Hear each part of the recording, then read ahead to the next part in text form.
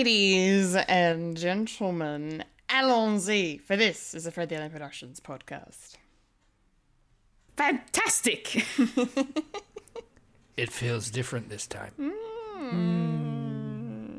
Which is a quote from the Fifth Doctor regenerating into the Sixth Doctor. I got that reference. Ah, you understood that reference. There was a lot of understanding.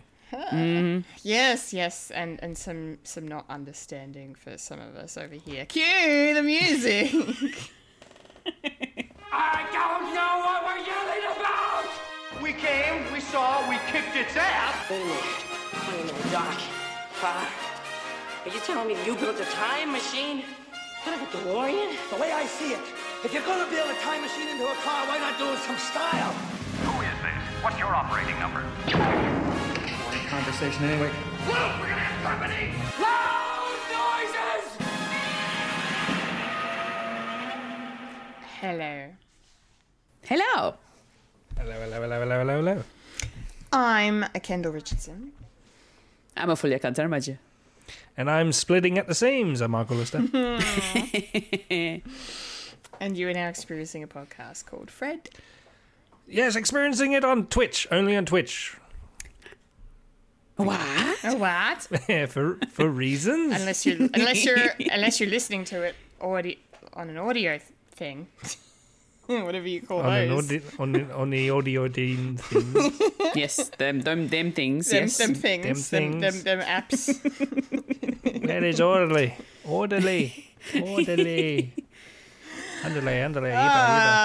Welcome to the show, everybody. Yes. Fulya is back. Yay. Yay. Hello. Thank God you're here. Yay. Yes. Thank God. Thank God. Yes. No, it's good to have you back, Fulya. And shall we kick things off with you, of course, and your, I don't want to say weekly watchings, but your bi-weekly watchings in general. Your watchings. I mean, I did your highlights. I did tell you my watchings last week, so that's fine. You did. Yeah. You did, but now you're in person. Not physically. Now you can elaborate even more now. I can elaborate. Okay. Elaborate. I will just touch on the fact that this particular week I've had a bit of a Japanese week with my watchings. So I watched an anime film on Netflix called Words Bubble Up Like Soda Pop. I watched that in its original Japanese dub because I need to practice listening to Japanese words. Oh, very cool. And I really enjoyed it. It's really cool. It's a very sort of a teenagey sort of a not necessarily a love story, but just two teenagers, they meet, but it ends up being a love story towards the end. But the whole point that these two teenagers, they have their own issues with themselves. So the boy loves to write haikus, and he'll write beautiful haikus, and he'll post them onto this particular social media. And then and so he's very introverted as well, because he doesn't like doing any kind of like public speaking or anything like that. But the words that he writes is just amazing. But then there's the girl who's very extroverted. However, unfortunately, she has to wear braces, and she doesn't like the way that her teeth look with the braces on. So she covers her mouth up with a mask. But she's very extroverted. She does live streams on the anime world of Instagram. And she does all these things where she finds all these cute things and she talks about them and takes videos of them and pictures and all that sort of stuff. QI. Very kawaii, yes. Kawaii. And then these two sort of meet at the same shopping mall, where the boy works as kind of like a volunteer for helping the elderly. And he's been taking over his mum's role while she's been away sick. So, yeah, this whole sort of... It's kind of like a meet-cute sort of a situation, and it's actually, you know, it's very entertaining. It's very short, actually. I think it's like about 90-ish minutes. And, yeah, I really enjoyed it. The animation style of this particular film is wonderful. It's definitely worth checking out. It might, like, for some it might seem a little boring because there's not a lot going on, but I'm pretty sure, Kendall, being a writer yourself, you will definitely love the haikus that are in this particular movie. Yeah. Love a good haiku. Yeah. So you'll definitely enjoy Kendall that. loves haiku. She loves it a lot. Really? Close, but no. There's snow on Mount Fuji. There you go. Well done. So that's Words Bubble Up Like Soda Pop. It does have an English dub, by the way, if you don't want to watch it in the Japanese dub. They do have an English dub for it as well.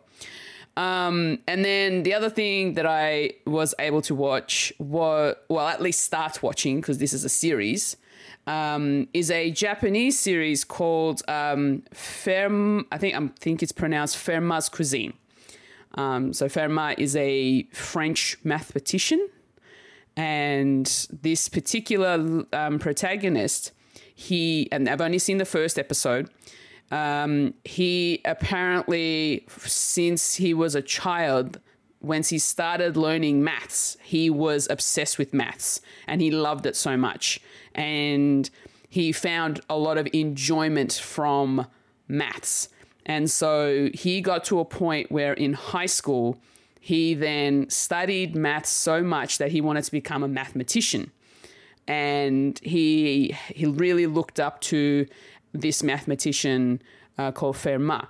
And he wanted to be like him, almost. And he gets to his final exams, or these like the maths Olympics team, and he was sort of like being tested to be part of that team.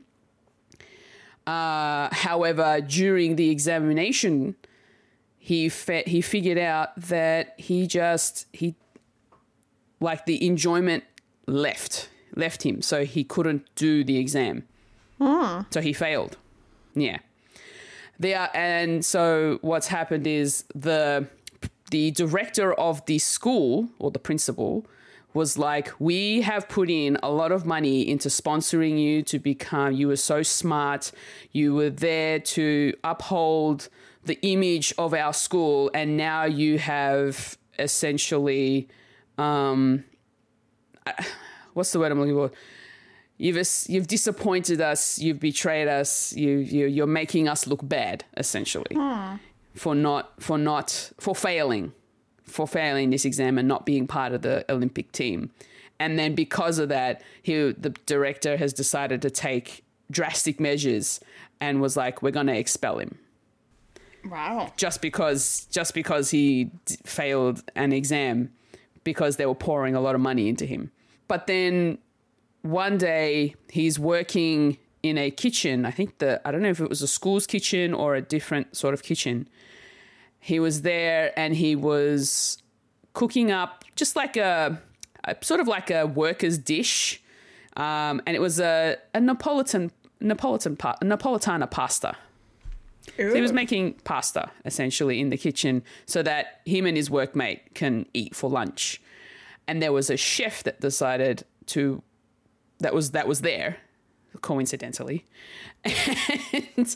And he just made this particular dish, but he made it in such a way that it tasted really good to the workmate. And then the workmate was like, oh my gosh, this is the most delicious thing you have ever made.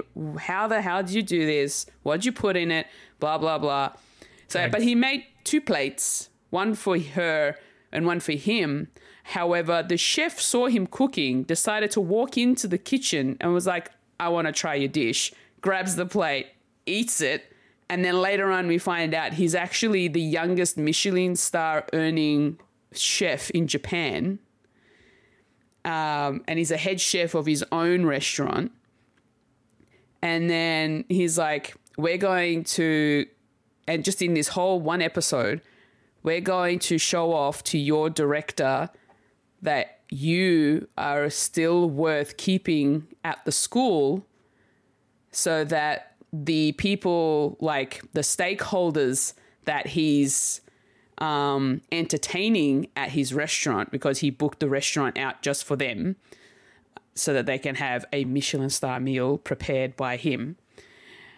We're going to show him up and we're going to make him look like an idiot if he doesn't go along with it. So essentially he got the student to come into the restaurant and to cook up the main dish for them. So the chef had cooked everything else, but he came in to do the main dish. And the kid's like, I've never cooked in a professional kitchen before. I don't know what you cook. What do you want me to cook? This is a Michelin star restaurant. He's like, no, just cook whatever you want. Everything's at your disposal. And he ends up doing Napolitana again. And then when it was served to everybody, they're all like, what is this? Why are you serving us this dish? This doesn't look like a Michelin star dish. But then they smell it, they taste it, and they're in love with it. So this student found enjoyment in cooking from using maths. So he uses his maths with the cooking, and it makes the dishes taste really good. So yeah, it's a really it's a very interesting concept for a series. And I'm kind of enjoying it. I feel like I need to watch the next episode to see whether or not I'll keep watching it. But just the thought that you can cook by using like a lot of just the way that he thinks, essentially, is what it is. It's just the way that his brain works when it comes to creating these dishes and stuff like that. And that's why it tastes so good.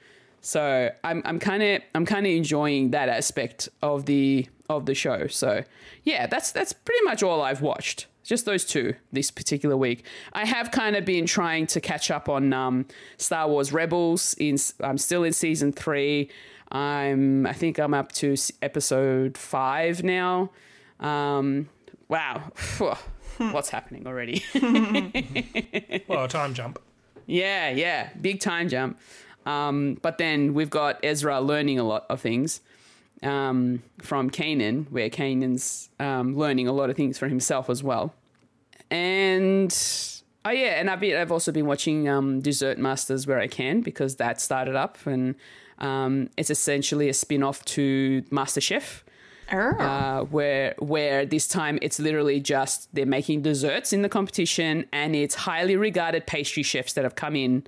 And I think there's like 10 or 12 of them from around Australia that have come in to compete to become the dessert master. So that series ran for about 10 episodes. I haven't finished it. I don't know who won, but I'm a little bit perplexed as to why they decided to go so quick. Why it had to be so short of a time span. But I suppose they wanted to see whether or not it would catch on. But yeah, I'm enjoying it. It had like really renowned Australian patisserie chefs in there that I've been sort of looking up to and seeing doing really great things, and I've tried some of their stuff too, like that I've come across.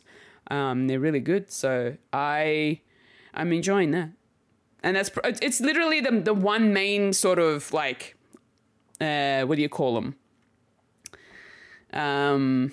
Competition style shows that I really enjoy, apart from Lego Masters. Yeah, but yeah, that's my watchings for the week. Thank you very much, Fulya.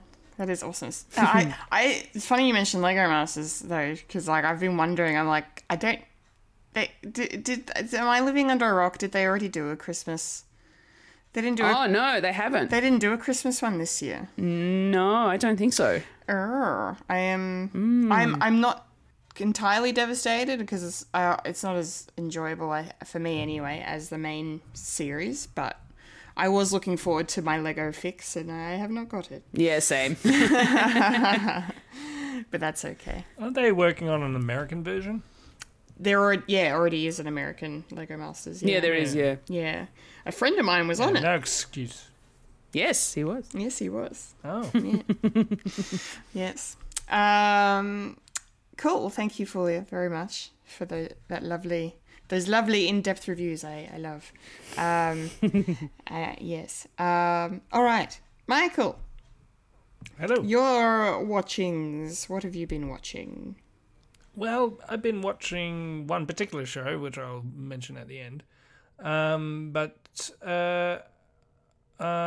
been watching Rick and Morty, of course, and I've watched the latest one, but I assume you haven't seen it because it comes out at an hour before we start recording. So Yeah, I didn't. Yeah, I got home from work and I waited and I made dinner and I was like, yep, all right, I'm ready to go. And then I went on to Netflix and I was like, oh, it's not up yet. All right, I'll just go fuck myself then.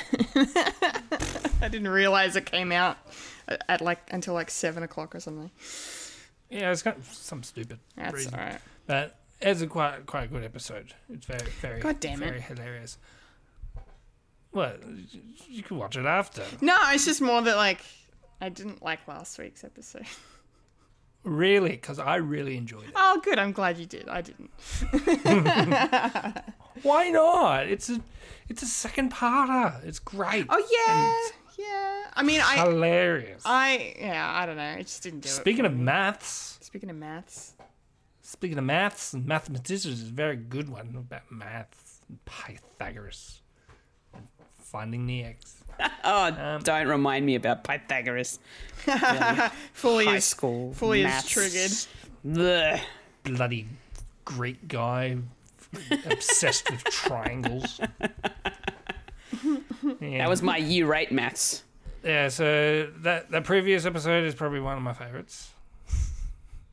Nice. Because they decided to go beyond the norm, and it's an episode that doesn't have Rick in it. No, So which is fine. well- you know, but yeah, I don't know. I just the whole iced tea thing and water tea. yeah, I don't know. It just did not interest me. I don't know. No. Sorry. But what about the ending where they combine forces and then there was Ice Cube. And there was Ice Cube. Yeah. Ice Cube. I like the puns and I like the meta humor very much. I always enjoy a pun. Yeah. Every now and then. So that was the best episode. Even if you don't think so. Yeah, so that's...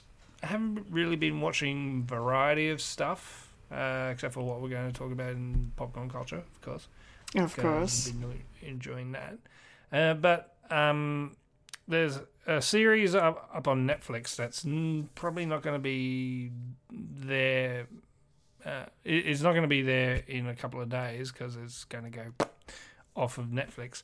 But unfortunately, it's going to be lost media as well, and that's Final Space. So I watched the first episode. I didn't really think much of it, but I've been getting a lot of things on YouTube and TikTok just talking about it. I thought, I'll probably give this a go. It's like, oh crap, it's going to be gone forever on the 15th. And I thought, okay, I better watch it. And I'm very happy that I did because it's a very unique storytelling device. The jokes don't really work, unfortunately, but the visuals of what they have with a small budget is remarkable for an animated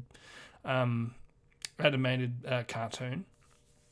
And yeah, and it definitely has a lot of heart to it. There's a lot of slow moments that that are full of drama and that.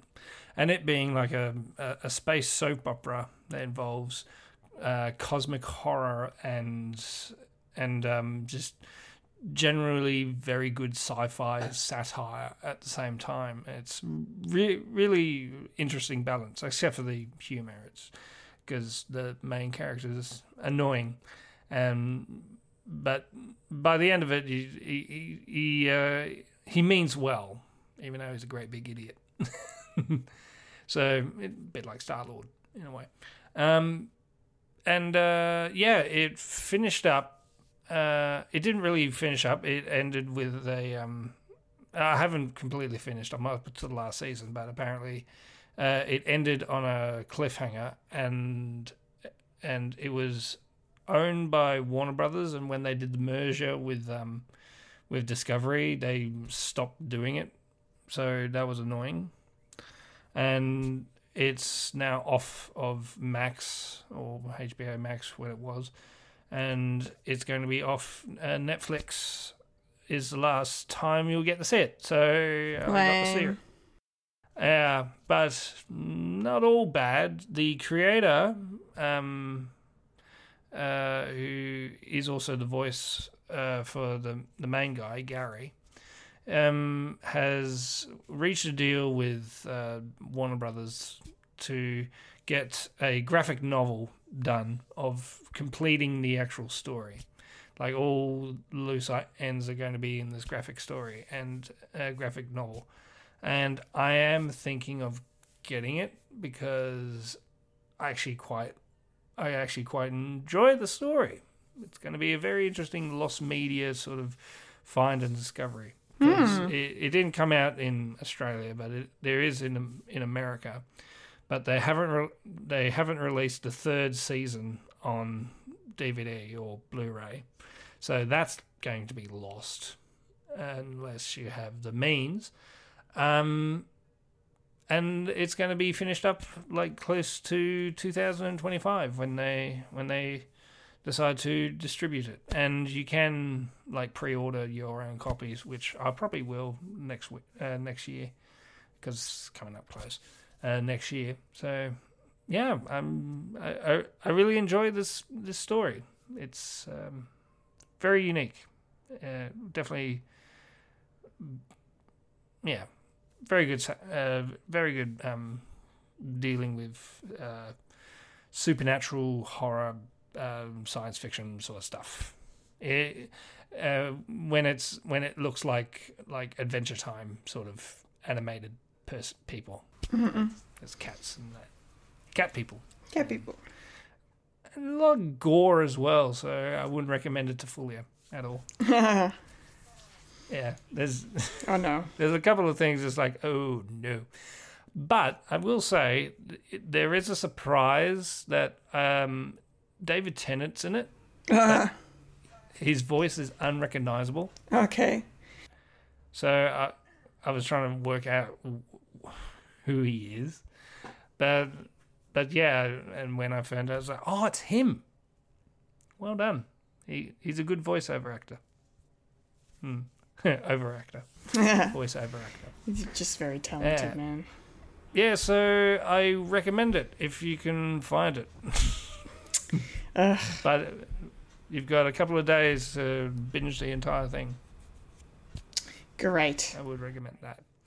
And of course, I watched another season that is rife with lost media, Doctor Who. But we'll talk about that later. Yes, we will. What about you, Kendall? What about me? I've done a lot of watching of things over the last week, which was nice. Went to the cinemas a couple of times. I saw... Well, I'll start with... Godzilla. I'll start with the... Godzilla. Huh? Godzilla. Godzilla, no. Godzilla. No, I didn't see Godzilla. No Godzilla? No Godzilla for me, no. Sorry. Sorry to let you down. It's coming... Yeah, it's all right. It's coming to Bendigo. I'm happy. It is? Yeah, there's a lot of demand. It's like, hey, this is a really good film. Get it up here. It's like, okay. I guess. So I'll probably watch it this weekend. Nice. That's exciting. Yeah. I look forward to your thoughts at some point. Yeah. Yes. Christmas. Christmas.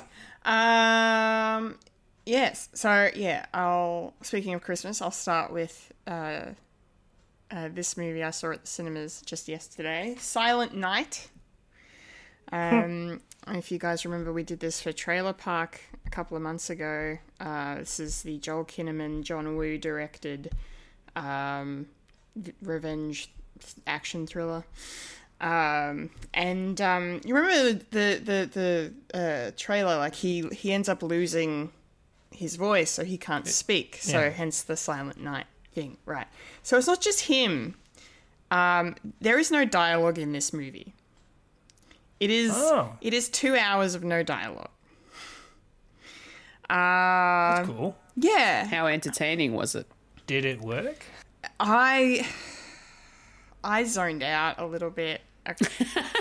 I was at one point I was sitting there watching it and like thinking of my own writing. I wasn't even paying attention. Look, it's not a bad movie. I've seen worse movies, so I won't trash on this one too. I just feel like they could have executed it better. Like it was it is a clever premise, but I don't think they did it well enough for it to to elevate the movie into something different to the genre, because it really did just feel like another action thriller. And there was I don't know, the pacing of the movie was off because there was too much time in the lead up to him, because he's just an ordinary guy, so he has to he has to train to be able to take down this gang that accidentally killed his son. So they spent a lot of time on him. Like, there's a lot of montages of him, working out and training how to drive a car, like drifting and shit, and fast driving and fast stopping, and shooting guns and doing, so there's just a lot of build up, and once the action really kicked in, there was some good action sequences, but they just, I don't know, it just didn't work for me completely, so I probably won't watch it again. But if you love that, there are a lot of people that love that genre, that Taken, John Wick kind of a style of a movie. A lot of people love it. That's why they keep making them. It's worthy for that, and Joel Kinnaman does a very great job. His performance is very good. So, for someone who can't speak the entire film, he does a very good job. So, yeah. So it's just, I don't know. It was fine. And the other movie I saw at the cinemas, though, was a lot better, I will say. And that is a movie called Saltburn. This is written and directed by Emerald Fennell, who won an Oscar for Promising Young Woman a couple of years ago.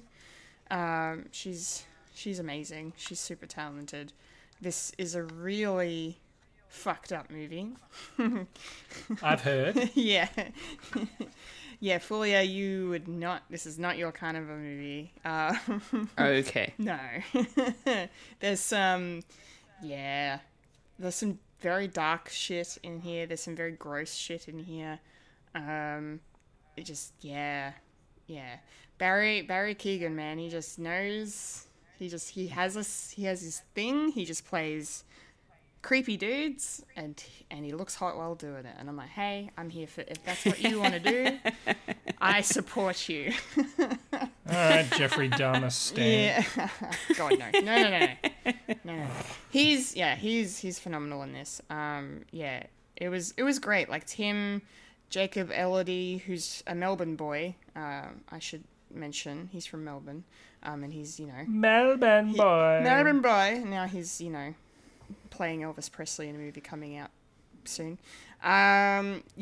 So he's really good at it. And Rosamund Pike is in it, and she's fantastic. Carey Mulligan makes a small appearance. The biggest laugh of the movie went to her. It was so funny. The way she reacts to a certain moment. She just goes, oh no. Just the way she does it. No. Oh no. And then Richard E. Grant is in it as well, and he plays this very aloof, lord of this castle. It's set in the mid 2000s, I should mention. But yeah, it's a great film about what the other half, how the other half live in England, and just the crazy shit people will do to get into that kind of lifestyle, I guess. Yeah, so I highly recommend if you don't mind watching some fucked up shit. That's very, very well written and directed and everything. Like, it was just, ticked all the boxes for me. So I recommend Saltburn. Speaking of messed up movies and Australians, I finally had the chance to watch Talk to Me. It's on Netflix. A streaming service now. Yeah. Yeah, it's on Netflix. It's on my wish list after Space Ghost.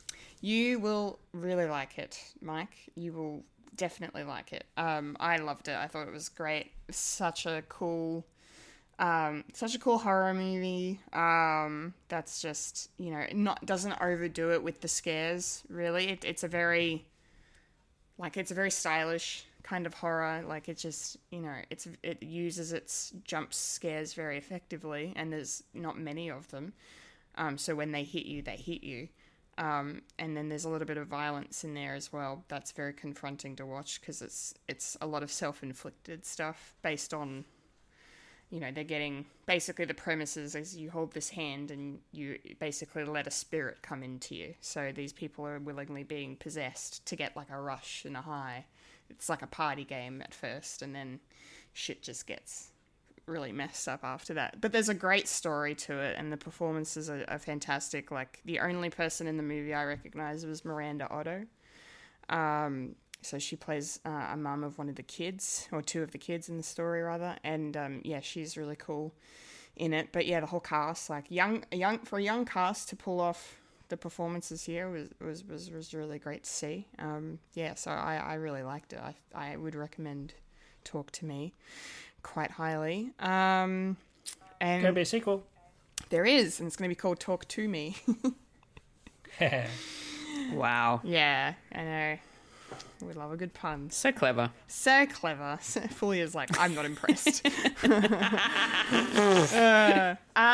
Speaking of Netflix and thrillers, I watched another one that we've talked. You had a thriller week this week, haven't you? I did. I got down with the thrills. Well, it's Christmas. It is Christmas. It's time for it is the theme for the month. Yeah. Yeah. Krampus. Oh, yeah. I'm hoping for Krampus this year. Oh, Krampus. Yeah, that's an underrated movie. Yes. So, yeah, I watched Leave the World Behind. So we did this on Trailer Park as well a month or so ago. This is a thriller drama sort of piece starring Julia Roberts, Ethan Hawke, Mahershala Ali, Kevin Bacon. It's basically set. Wait. It's huh? Ethan Hawke and Kevin Bacon are the same person, right? Dude, they have one scene together, and I was like I've always thought, I'm the same. I always thought they looked alike, and I'm like, no, Kevin Bacon's probably 10 years older than Ethan Hawke, but still, they do, yeah. No, yep. Can confirm, no CG was used in the making of that scene. But anyway, it's really a really fascinating film. It was really well made. It was adapted from a book by the same name and directed by Sam Esmail, who created Mr. Robot.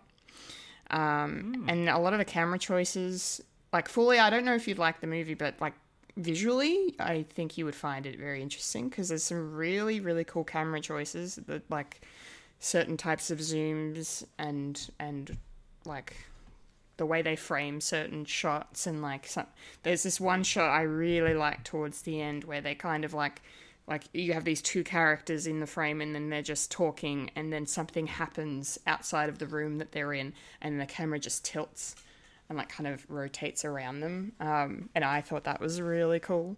So yeah, so technically this movie was really well done. And yeah, the story's pretty interesting because it's like, you know, this family the mum decides because she hates people, she says at the start of the movie, it's in a great moment, I like can relate, retail at Christmas. And yeah, so she basically decides the family's going to go away to a very, very expensive Airbnb just outside of New York City where they live. And at the same time they do that, the world basically starts to crumble around them. Yeah. And the mystery of the movie is like, we don't know what's going on. We don't know what's actually happening outside of where they are. We don't know, like there's no satellites, there's no TV, no phones, no Wi-Fi, no nothing. So you're trying to figure out what the fuck is going on there. And then they're also just dealing with each other. So it's a very psychological kind of thing a little bit as well. So yeah, it was good. I liked it. I thought it was a good time. And then there's a couple other things I watched as well, but I won't mention them. I will just finish on a high by saying I watched something very fun, very cool, and that was Scott Pilgrim Takes Off. Yeah. Yes, I finally finished it. I wanted to wait until I was done to talk about it. I've been watching it very slowly over the past couple of weeks, where I've had some time to just, you know, do a half an hour or an hour block of it.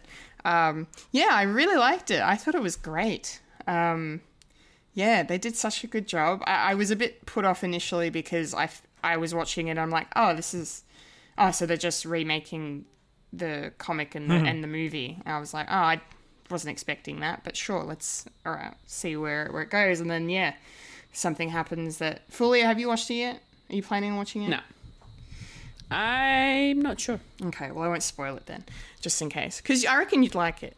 But if you haven't seen the movie, then I wouldn't bother because you definitely. I have not. Yeah, you should. Honestly, you should probably watch the movie too. I think you might enjoy the movie. Like it's fun and it's wacky and you know there's gaming references left, right, and center and it is of its time, but a little bit. We have that nostalgia, so it would make sense. I do not have that nostalgia. I never read the comics. Oh, I never. I never read the comics. We were the same age as these characters when it came out. Yeah, because the movie came out in 2010. Okay. Yeah, around there or thereabouts. So yeah, we're in our early 20s watching it, and the characters are in their early 20s basically. So it was our generation, really, and most of the cast is our generation as well.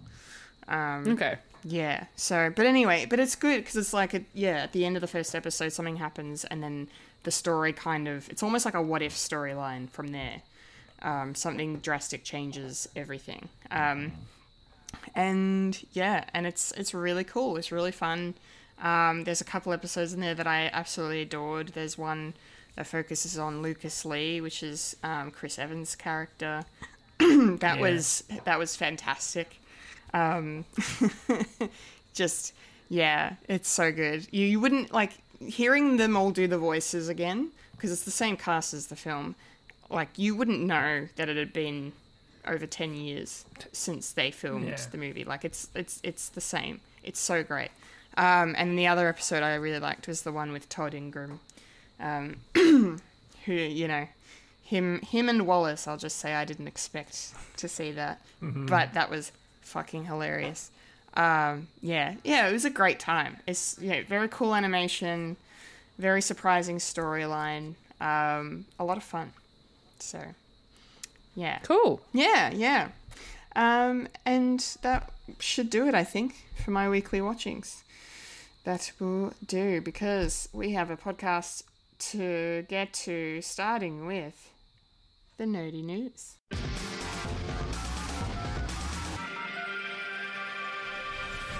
This is the news in nerdy news. The nerds that talk about the nerdy news. That is us who talk about the news that is nerdy. And now the queen of nerdydom, the hostess with mostest, Kendall Richardson. Take it away, Kendall. All right, it's nerdy news time. We don't have a lot of news to talk about, but there's one big thing that we're going to talk about, so I'm just going to breeze through the first little bit. Starting with some DC news, James Gunn is just keeping on with the announcement of casting for his DCU. And of course, you know, it wouldn't be a James Gunn feature or production without his brother Sean. So Sean Gunn has been cast in a bit more of a prominent role than what he's used to, I would say. But he's going to be Maxwell Lord in the DCU. Ooh. Yes, so for those playing at home... Pedro, you're out! Yes, Maxwell Lord was played by Pedro Pascal in Wonder Woman 1984.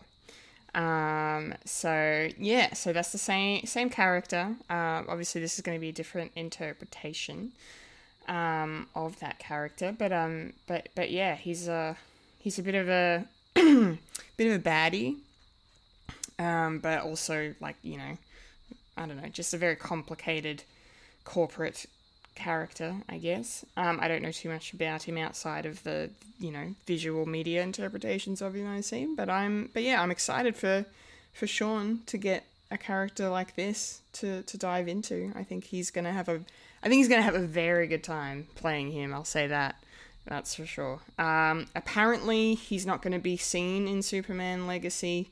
He will be mentioned in the film, but he won't be making a physical appearance until down the track, apparently. So we won't be seeing him in 2025, but we'll be seeing him after that. So yeah, pretty cool, pretty exciting. Mike, do you have any thoughts on Maxwell Lord and Sean Gunn? Sean's already in the DCU.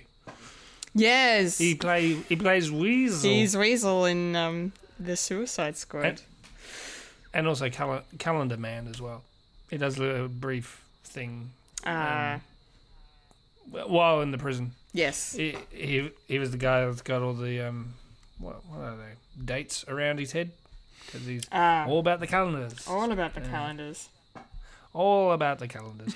And yeah, so he's played 3 characters already. Lucky dude. Lucky bastard. But as you said, there's probably going to be more substantial, prominent character of Maxwell. And, you know, a lot of people saying, nepotism. It's like, oh, yeah? Really? A director directs the same actors over and over again? I don't see you complaining when Scorsese does it. or you know, Quentin Tarantino. Yeah. Yeah. So, you know, shut up. Shut up your face. He can act, goddammit. Yeah. It's not like it's just some random dude. Yeah, literally. Like, if he couldn't act, he wouldn't be put in these movies. Yeah. Silly people.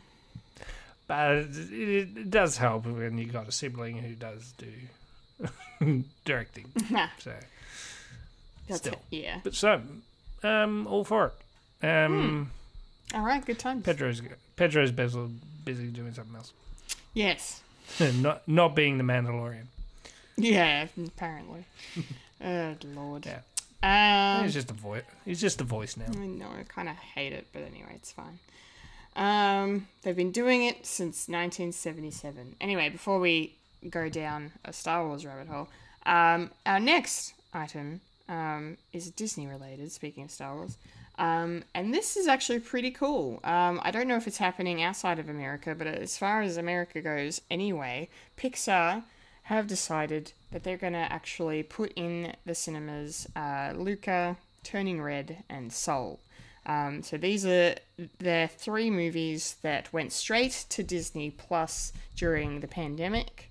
Thanks to former Bob. Yes. I'm pretty sure, did Soul... I can't remember if Soul won some Oscars for its music. I can't remember if it won Best Animated Feature or not. But you know, I these. don't remember it did. No, I know it won best score, but yeah, I don't remember if it won best feature or not. I don't think so. Yeah, but that's okay. Turning Red got nominated. I think Luca probably got nominated, but anywho's, all three of these movies are very good. So it's really nice to see that they're going to actually be shown on the big screen for a time next year. This is they're kind of calling it a lead up to the release of Inside Out 2, which is coming in June next year. But yeah, we're going to be seeing Soul in cinemas on the 12th of January, then Turning Red on the 9th of Feb, and then Luca on March 22. So one a month, starting in 2024. So yeah, it's very, very cool. And apparently they're going to be showing some short films alongside them. So Burrow is going to play with Soul, Kit Bull with Turning Red, and For the Birds with Luca.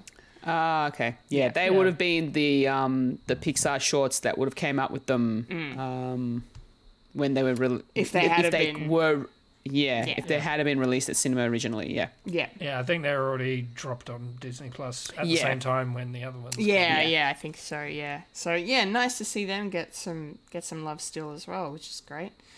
Yeah, so this is lovely. This is nice. It's finally nice to see them. I know it's annoying it's taken them so many years to get their due, but it's really good because they're going to look beautiful up on the big screen. Especially Soul. I think if I had to, if I could only go see one of the three, I would pick Soul, just because it was just gorgeous. Probably Luca for me. Yeah. I'd probably go with Turning Red. Yeah. Hey. Turning Red would be a close second for me. Yeah. Yeah, I love that movie too. It was great. It doesn't speak to me though. Can't relate. Can't relate. Fulya, you must be happy to hear this news, even if it doesn't happen down here. It's still pretty exciting. Oh, look, I am very excited for the fans that are able to see these films in cinema because they were made for the cinema. I was actually quite disappointed originally when they were just forced to be released straight to Disney Plus. Yeah. I get that during the times that we were in, they were trying to keep us all entertained and whatever. So, but it was just very unfair to the teams that created these films, and the amount of heart and soul they put into it, and just the effort and their skills. It deserves to be seen on a big screen, and I'm so glad that they're finally giving them the opportunity to do that. Honestly, they could have done it maybe this year or even last year potentially if they had a thought about it, but better late than never, I suppose. I'm just glad that these are going to be up on a cinema screen because all three of them are going to look great up there. All of their animation styles, the visuals, just everything about those films are going to pop on that cinema screen, and it's gonna look so good. I'm if it doesn't come down to Australia, I'm jealous of the people who are able to see it in cinema. Yeah, very jealous. Because I'd love to see all three of them on a cinema screen. Because we never got the opportunity to. I really want to see it on a big screen. Yeah, I really hope they do it down here as well.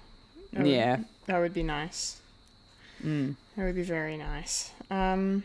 Cool. Michael, your thoughts on this?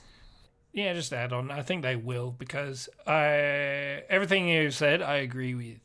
But my cynical brain is going, well, we just had a writers and actors strike and nothing is being produced. So what have we got?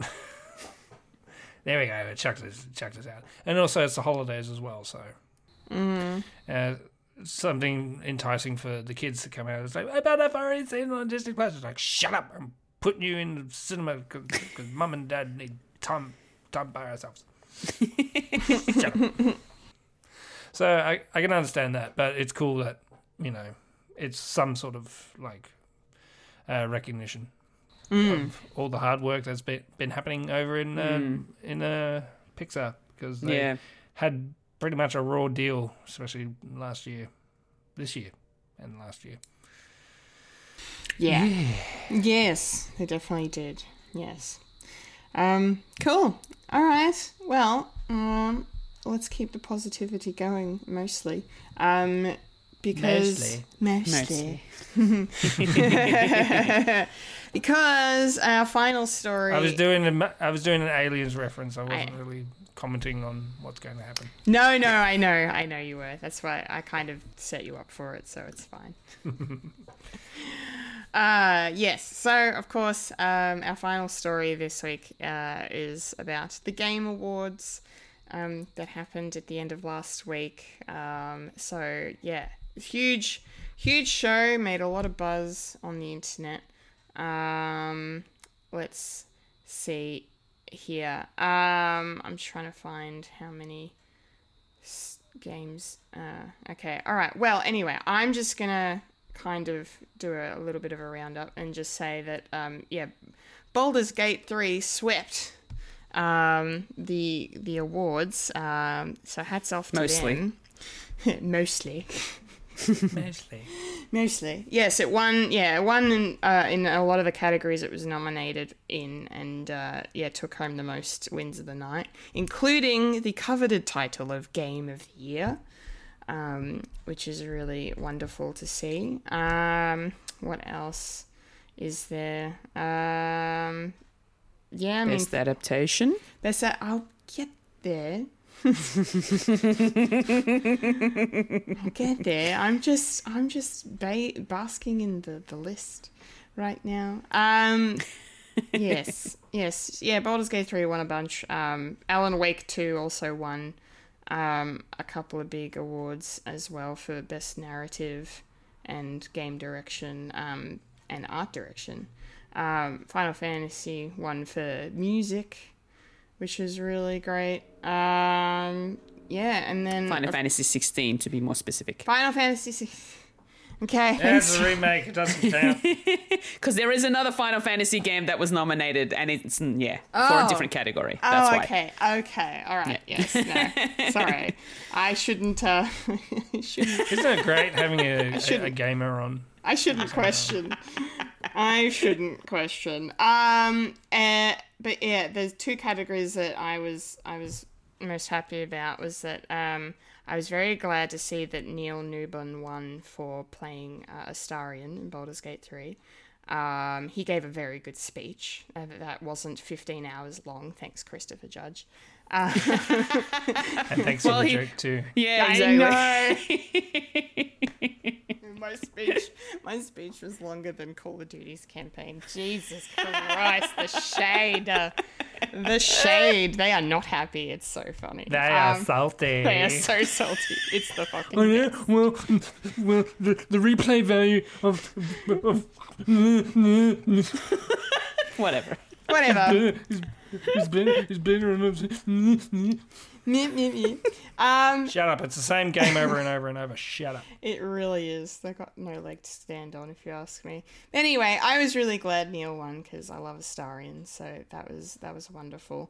And then, of course, in no surprise to anybody, pretty much the biggest gimme of the night, I would have thought, The Last of Us won Best Adaptation.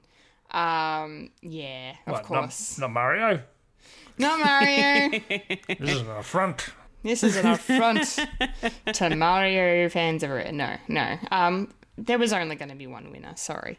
Last of Us, for sure. So I'm very happy to see the beginning of their awards sweep, because after we're done recording, the Golden Globe nominations come out, and I am going to be staying up to watch them.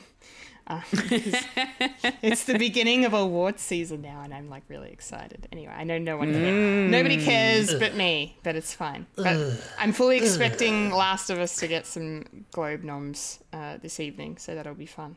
But yeah, the game awards. Those are the highlights. I mean, I don't know if we want to discuss the controversy around it now or save it until after. Oh, yes, please. Oh, you want to do it now?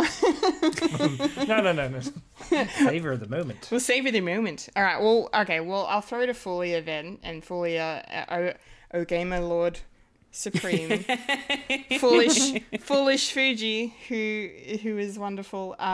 You have a few categories that you want to talk about, so I'll throw to you, and then you can throw to Mike for his thoughts, and then we'll just have a general chat about the the little controversy at the end. Alrighty. No worries. So just to sort of tack on to Kendall's highlights of the winners. So I did also want to mention that I am very happy that Final Fantasy 16 won Best Score and Music. I was really hoping that they would get something out of this award, and I was just like, please be something. But the music in the score in this game is actually really great, and I really enjoyed the experience of it while playing the game. And so I was very happy to see them take a win. I'm a teeny bit salty that Ben Starr didn't win Best Performance. Sorry, I was not happy. I was like, but why? He was so good. Yeah, but he sounds like himself. Shut up, Michael. But it's true. No, he puts on a bit more of a No, actually, he doesn't. He does sound a little bit different compared to the character Clive Rosfield in the game. And I know this because I've listened to him speak in an interview on a podcast that I listened to. So, nah. Just like Chris Pratt putting on a Brooklyn accent. Shut up. I also wanted to sort of touch on Best Independent Game. I am a big advocate for the indie game developers. And the winner of the Best Independent Game went to Sea of Stars, which is no surprise. I've played a little bit of that game. It's actually really great. It's got good music and the art style is awesome. The story's cool. A lot of people are raving about it. They really love that game. And I'm glad to see that it got some recognition in the independent category. So congratulations to those over at Sabotage Studios for winning that one. I also want to touch on the Best Action Adventure Game. And Best Action Adventure winner went to, where was it? Legend of Zelda Tears of the Kingdom. Or Tears, however you'd like to go with it. So congratulations to Nintendo for that one. I was actually waiting to see where that one would actually win, if it would win. Up against Alan 2 and Marvel's Spider-Man 2, like it was kind of a tough category as well, but I'm glad that Legend of Zelda got that one, even though I've never played it and I probably never will. But I have seen many, many other players enjoy that game, and I'm very happy for them. The next, one of the other categories that I kind of wanted to touch on was Best Family Game. And this one went out to Super Mario Bros. Wonder. And it's actually a good game. I've played a big portion of this game already.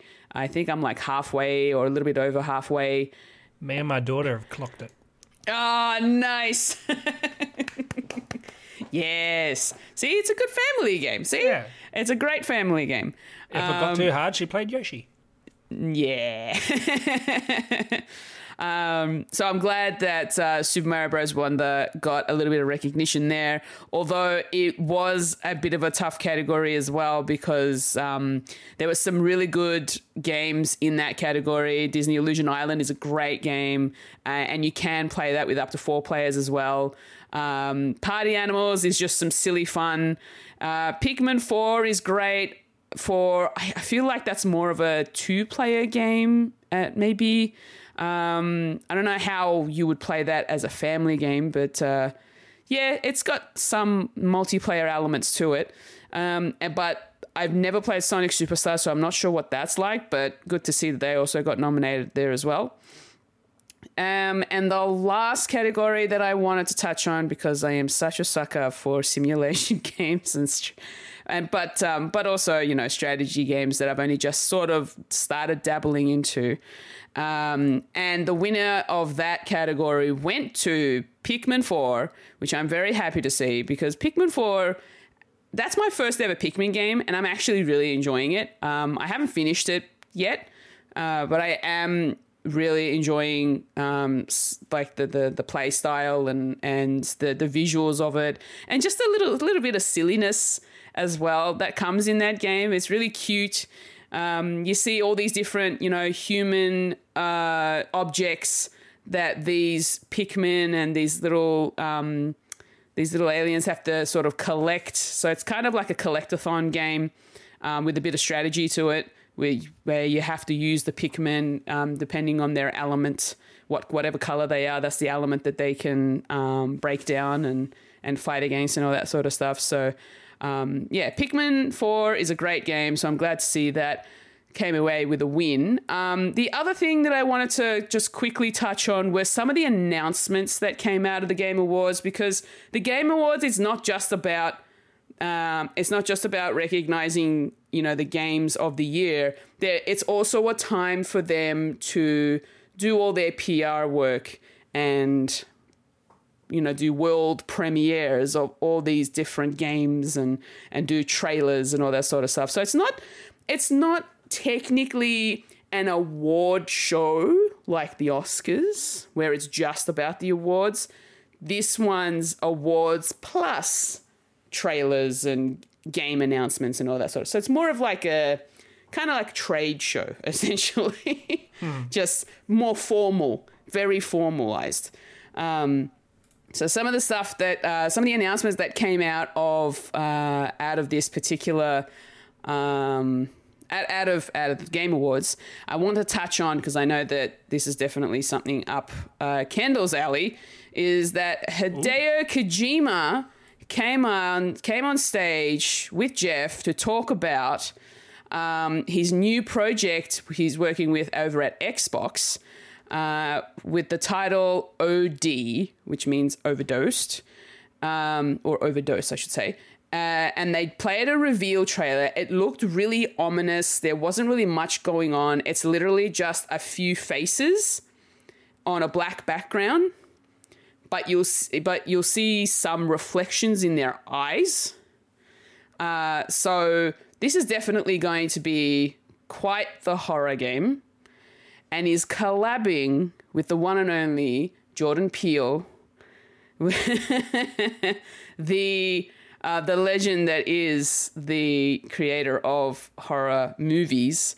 So the fact that they're actually coming together to work on a horror game, it's going to be interesting.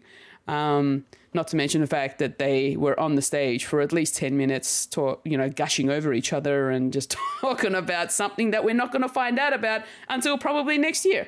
So, not that I'm going to be playing it, but it's fine. Play it on your stream. I'm not playing it. Do it. October game. Another big announcement that came out of the Game Awards is that God of War Ragnarok's getting some DLC, and it's free. Free DLC for God of War Ragnarok, and it's called Valhalla. And I think it's available this coming week, actually. This particular week. I think by the time this podcast is up, it'll be out already. Look forward to that, God of War fans. Another thing that came out of the Game Awards is that Arcane Studios is developing a Marvel game, and it's Marvel's Blade, and it'll be coming on to the Xbox at some point. So Xbox fans are going to be very excited, because most of the Marvel games have been coming to the PlayStation, but now they're getting it over at Xbox. So there you go. Just wait for the port.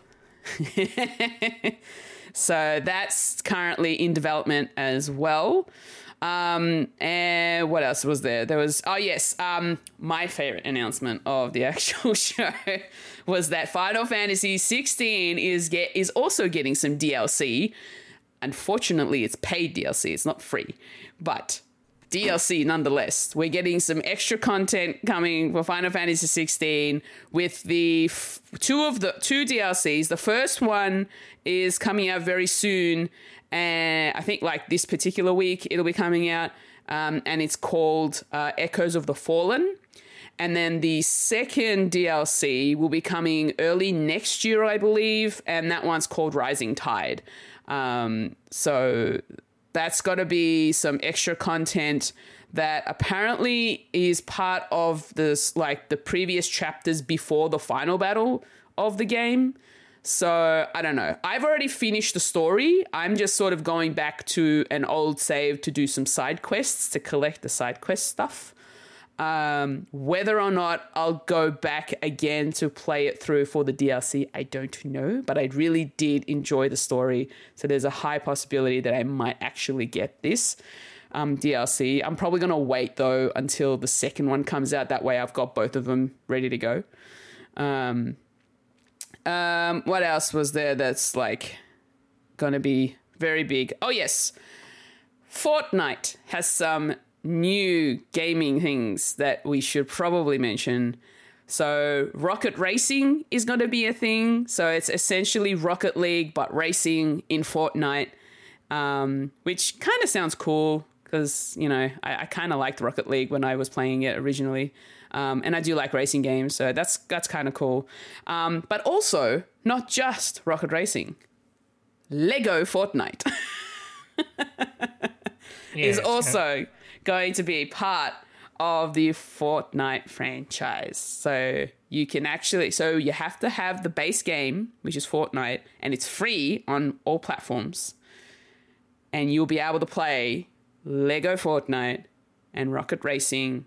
And there's also Fortnite Festival, and the fourth one is the Battle Royale. So you got 4 different gaming options within Fortnite to play. And is this the thing that gets me to get into Fortnite? Just play Minecraft like everyone else. Minecraft. I haven't played Minecraft in a while, but I do have Minecraft. I've played Minecraft. It's good fun. But Lego. It's the same thing. Lego. I don't know. One's from Norway and the other one's from Norway. Look, I'm a sucker for Lego games, so I don't know. We might. Sorry, I one might from touch. Norway and one from Sweden. One other game announcement that I wanted to talk about was the developers from the Untitled Goose Game, the Melbourne-based developers, the Aussie developers, Untitled Goose Game.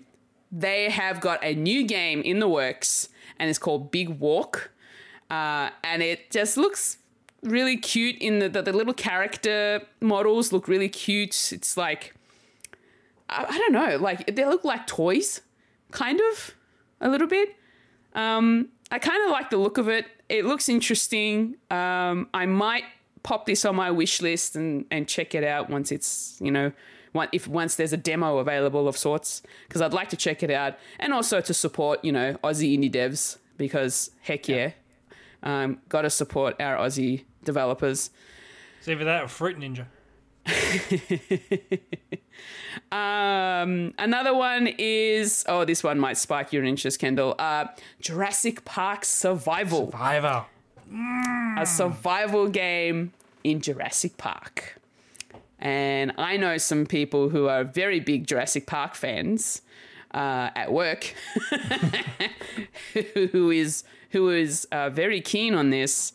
So that one's actually in the works as well. So look forward to that one. And there is so many more other announcements that they had. There were so many world premiere trailers to games, and, you know, games that are getting extra content, or games that are coming to different platforms.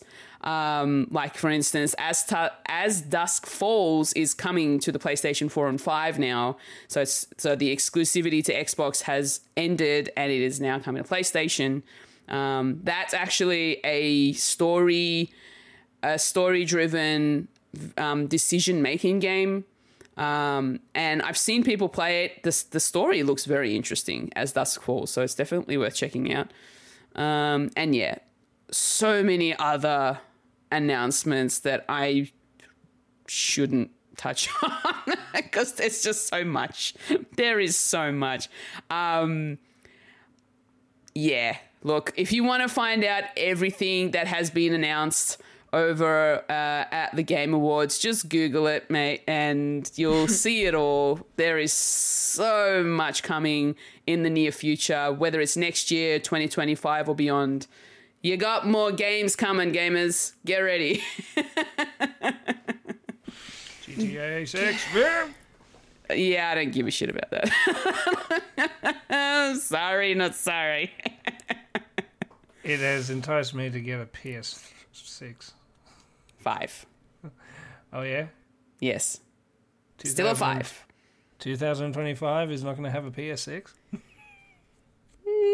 They just brought out the Slim. Yeah, it's probably going to be a new console. Look, honestly, the PlayStation is coming to the end of its life cycle almost, so I wouldn't be surprised if they'd be announcing new hardware at some point in the next couple of years. And it's going to be a bundle pack. Yeah, 6 or probably. 6. But yeah, that's pretty much my not so short wrap up of the Game Awards. No, that's great. That's great. Michael, do you have any thoughts on any of the winners or announcements, or do you just want to talk about the tea that was spilled? Oh, the tea? After the fact. I just spilled my tea. No, not really. I think we should get into it. That the Game of the Year was well deserved because, you know, look, other games were just, you know, DLCs. Yeah. Look, Spider-Man 2 is that's a new one. Not really. And that was pretty high up there. Same gameplay. Look, I haven't played it, so I don't know. Same gameplay, and that's Look, honestly, it was between that or Legend of Zelda, and I feel like Baldur's Gate 3 was definitely going to win that one, so I wasn't surprised. When you got other companies coming out as like, please don't let this be the standard because we cannot do that. It's like, no, this is what the standard should be. Mm. And so many like so many Spider-Man 2 fans are saying, why was that? It's because it is a good game. It's a good game. Look, just be glad that your games got nominated, for crying out loud. Like, they're being recognized that they are great games. They may not have won, but they're being recognized. It is a thing. I'm in the same boat as the Arkham games. They have the same gameplay, like the same sort of rhythm and everything, and I enjoy that. Doesn't mean it's new. Just because you slap a Roman numeral on it doesn't mean it's new.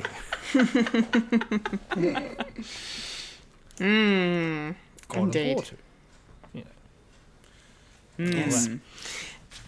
Anyway, so Spider-Man 2 fans are not entirely impressed. It didn't win a single award, but that's fine.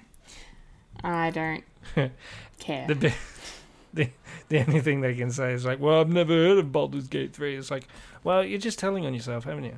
You're not a real gamer. I was going to say, like, if you haven't heard of Baldur's Gate 3, you've not lived on the internet the last 6 months, like, for real. Yeah. Like, for real. Yeah. Anyway.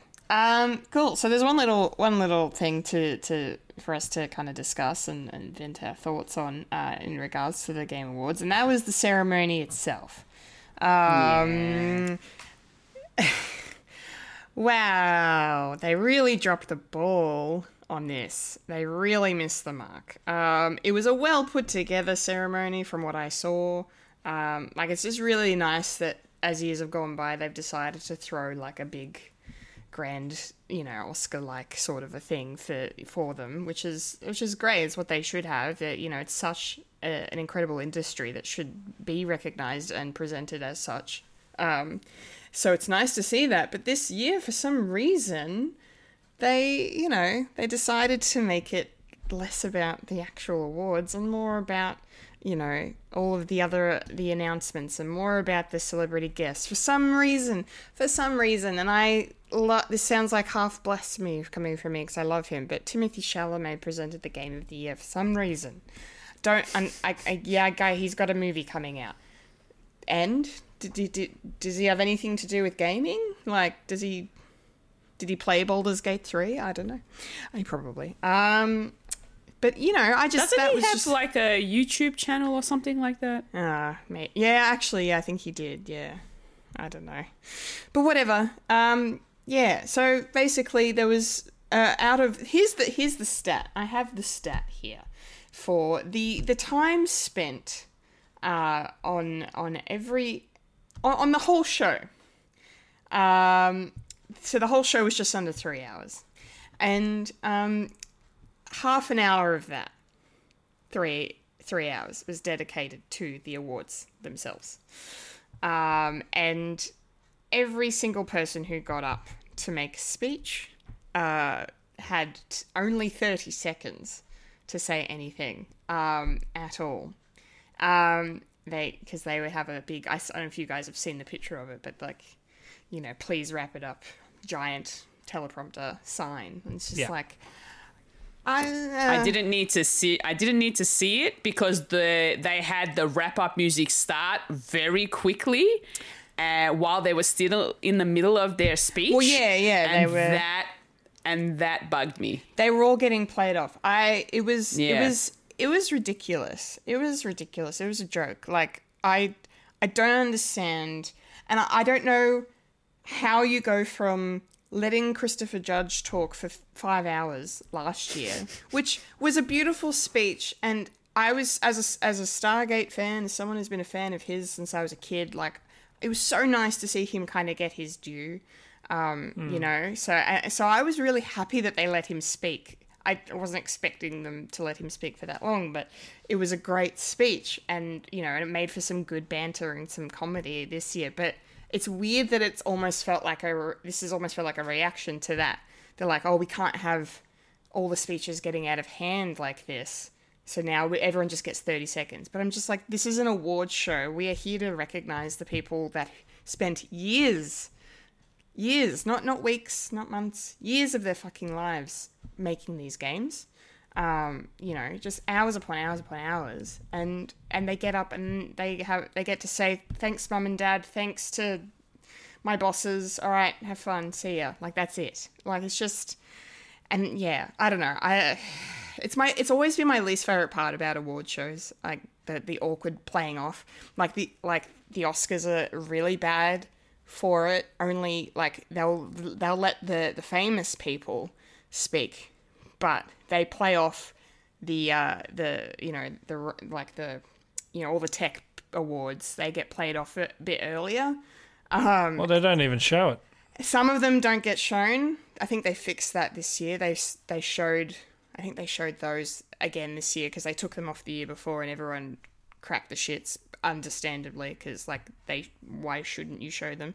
But my least favorite thing they do is like when you get like a group of people that have won for something and they get up on stage and you are like, they should probably like come together and be like, okay, who's our designated speaker? Because then it's so awkward when you have one person come up and say something and then the second person goes up to try and talk and they've turned the mic off. It's my least favorite thing about the Oscars because it's just so fucking awkward. But anyway, they did it for the Game Awards as well. Well, yeah, like the fact that that shit's happening here and it's happening worse. Like 30 seconds is ridiculous. So it made me very angry. But what gets me with the wrap up music is that it's like a classical music orchestral wrap up music to get them to get off quicker. But then once they've said their thank you and they're walking away from the mic, it switches to the actual theme music of the show. So it's not like it's the same music that then goes into the next bit. It's literally, that's your wrap-up music. All right, let's switch to the music that we're going to be playing. Yeah, like they And have... it's just weird. Like, it makes it even more obvious that they're just trying to fuck them off because it's like, you know, this is the designated get the fuck off stage music, you know? Yeah. Yeah, it was very poorly done. Yeah. The other thing that I'm not happy about with this particular is, like, I feel like they did it last year too, but this year they did like a bulk of the awards as a quick, all right, here's this category, this is the winner. Here's this category, this is the winner. And they did that for a lot of the categories, a lot of them. And then the only major ones that people where they got to go up on stage to make their speeches were best performance, game of the year, and like a couple of other ones that were like major, but the rest of them were only in a side overlay image where the host then just gives away all of the awards in quick succession. And that kind of bugged me as well because it meant that the winners didn't get their chance to go up on stage to say thank you for being recognized as being the winner. And it's very, very shameful that they did it that way. Yeah, like, 100%. Seriously. Mm-hmm. Like, I get that you've got all this other, announcements and news that you want to talk about on the show, and let the whole world know what's coming in the future. But you should give the winners their chance to come up on stage and give their appreciation for the voters, for all the gamers, and just to say thank you to everybody else who worked on it and all that sort of stuff. Just the appreciation, just to receive that appreciation. Like, give them a chance to say thank you. I don't understand why that is so difficult. Like, this is definitely not an award show, like I said before. No. It is more of like, kind of like an E3 sort of a thing, where they've got announcements coming out of the wazoo. That's all it is. It's crap. It's crap, and they need to do technically, better. Technically, this, if it's going to be called the Game Awards, make it about the awards and the games, not announcements for future games. Yeah. 110%. That stuff should have its own thing. That it should be its own presentation or event. It shouldn't be part of the award ceremony. Or they just shouldn't do that many, because, like, I mean, you know, the other award shows do this thing where they, like, you know, have like showcases of certain things. But they don't do it to the degree where it's the majority of the show, because then it defeats the purpose of it being an award show. So they really need to reverse their the way they're doing things, because it's and hopefully the backlash and the response that has happened following this will see them change their ways next year. I'm not holding my breath on this, but one can hope. Look, the one thing they did well is they had security at the front where people were going up to receive their awards, and only the winners were going up and no one else. Yeah. After the stunt of last year. Yeah. Yeah. Yeah, that's true. Oh dear. Anyway, Michael, you've been silent so far on this. What do you how do you feel about all of this as someone who, you know, traditionally does not like award shows? Does this grind your gears? No. I don't like award shows. Let's burn it to the ground. Burn it to the ground. Yeah, I don't really have much. It does suck where they are favouring more of like the big spectacle of something else than just than the developers and the people themselves. It sucks. Mm-hmm. But when you're running a company as well, you need to, pay them bills. Pay them bills. Yeah. There are other ways to do that. But anyway, it's fine. It's fine. Don't even worry about it. All right, let's move on then, shall we? That's the nerdy news done. Let's roll ourselves all the way up to the trailer park. Rolling up to the trailer park where we all park all the trailers. Hee-ha. Yes, it's trailer park time. We've got a few trailers to discuss this week, starting with, of course, the little teaser that dropped for the Christmas special for Doctor Who, The Church on Ruby Road, which will be the 15th Doctor's first story. Very exciting to see this.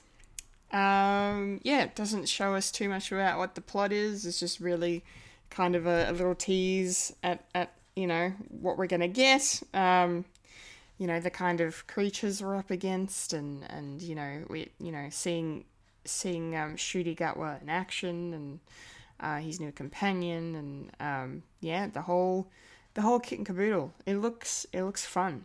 It looks fun. The whole what? Kit and caboodle. You've never heard that expression? I have, but surely it should be kilt and caboodle. Kilt and caboodle, yeah. Yes, kilt, the whole kilt and caboodle. Yes, well done. This is great. I kind of want to save my thoughts on Ncuti until we get to popcorn culture, but yeah, I'm excited to watch this. It looks fun. It looks good. I'm on board. I'm ready to watch. I'm looking forward to this Christmas treat. It'll be on nice. Boxing Day. On Boxing Day, yes. I mean, that's something to look forward to when I get home from that day of work. That is Boxing Day. So, yes, Fulya, what did you think about this teaser? It was definitely a teaser, so I'm not sure what to expect too much of, but it looks like it's going to be good fun. And I am definitely looking forward to it.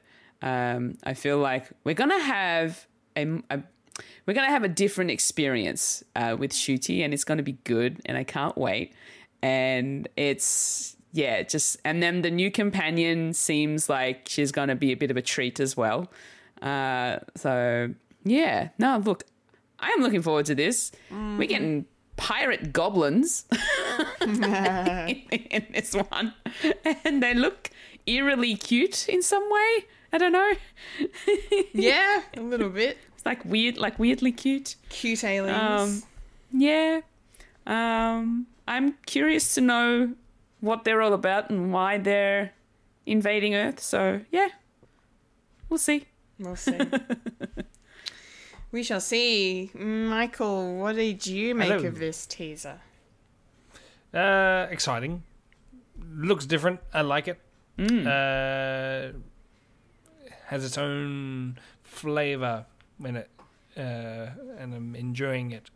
And finally, at last, we're doing stories rather than the Doctor falling in love with the companion. Hopefully, we'll stay clear of that, and they'll just be, clubbing mates.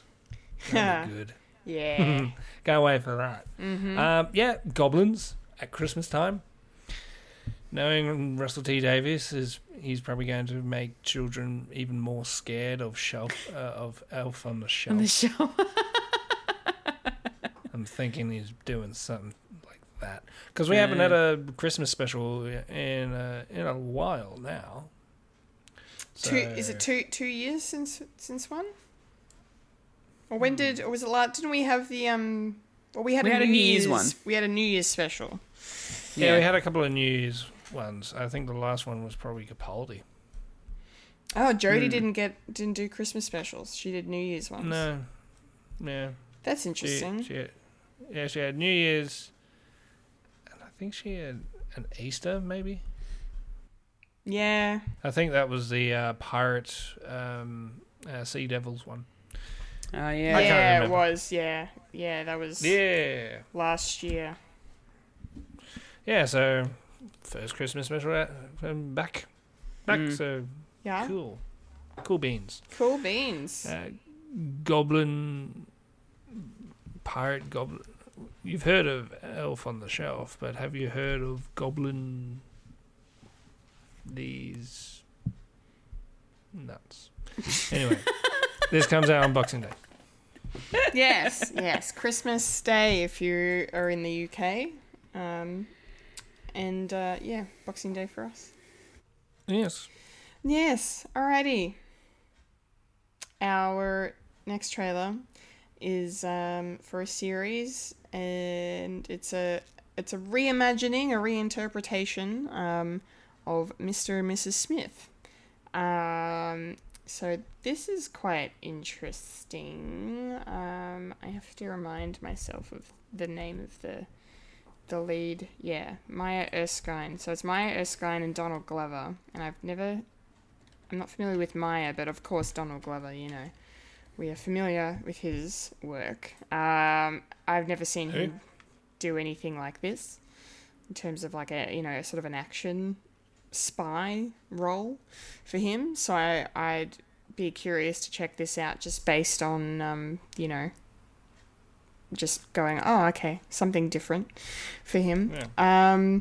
Like the whole cast on it is quite expansive. There's a massive list of people that pop up in this, like Paul Dano and Sarah Paulson and a few other names that just randomly show up. I was like, okay, this is interesting. But yeah, I'm curious to see how it'll work as a series if I decide to watch it. And it looks very well made and shot and all of that. The action looks pretty good, and it's going to be a bit quirky in parts as well. So yeah, no, I may or may not check this out. But it doesn't look bad, so that's good. Fulya, what are your thoughts on this? What did you make of this one? Look, the trailer actually looked really, really cool. Like the way they put it together actually was cool with the music. Cinematically, it looks really interesting, like just in terms of its cinematography, like visually. Mm-hmm. Other than that, I'm not sure that I'm really interested in watching it, to be honest. Yeah, that's fair. I never watched the original Brad Pitt and Angelina Jolie film, so I don't know what to really expect if I was to jump into this. And being that it's going to be a series instead, yeah, I don't know. I don't think they got me, really. Yeah, that's even fair. though the trailer looks cool. The way they cut this trailer together is really nice. I just the content itself is just not intriguing me. That's all. No, that's fair. That's fair. Yeah. Yeah. No, all good. Mike, what about you? I haven't seen the movie, but I know of it. With the Brad and Angelina, and we don't like this movie because this is when she took Brad Pitt away from Anderson. Yes. It's the movie So that called. Brett split up Brennifer. Yeah. Anyway. Well, she had the last laugh anyway. So. And it turns out Brad Pitt's a bit of an asshole. So, anyway. So it looks, it looks charming. It looks, it's stellar cast. But yeah, I'm sort of in the same boat. I'm not really interested, even though I really enjoy the people that are in it. Who knows? When is it coming out, and what streaming service? So I might have a tentative. So I'll put this on my list of things to watch. Well, Mr. and Mrs. Smith is going to be dropping on the 2nd of February on Amazon Prime. Hopefully I have it till then. Who knows? If I finish all of One Piece, then yeah. Good luck. Must watch all of One Piece. Must watch all of One. Next year, all of One Piece. Next year, all campaigns from Critical Role. So I'll see you in 10 years, Mike. Yeah. Yeah. I'll be like those. I'll be like those human computers in Minority Report. I'll just be in a floating tank going. Critical. Natural 20. Great. Cool. Our next trailer is for another series on a streaming service. This one's based on true events, I imagine. It's called Masters of the Air, starring Austin Butler and Callum Turner as two pilots, American pilots, in World War II. It's produced by the team behind Band of Brothers and The Pacific, so it's going to be very well done. It looks really good. It was a very good trailer, and a lot of the dogfighting scenes you get to see were quite well executed, very thrilling, visually enticing. And just there's just endless, I guess, stories to be told from one of the worst times in human history. Hopefully it's good. I'm sure it will be. It's got a great cast, and it looks phenomenal. I don't know if I will watch it, but it looks good. I don't really have a lot to say. It looks good. Is all I've got. Fulya, what about you? You gonna go watch Elvis shoot up some Germans? Does he still have the accent? I swear Honestly, he did. Same. I was like, I kind of hear it. I swear there's like one line he has in the trailer. I'm like, Elvis?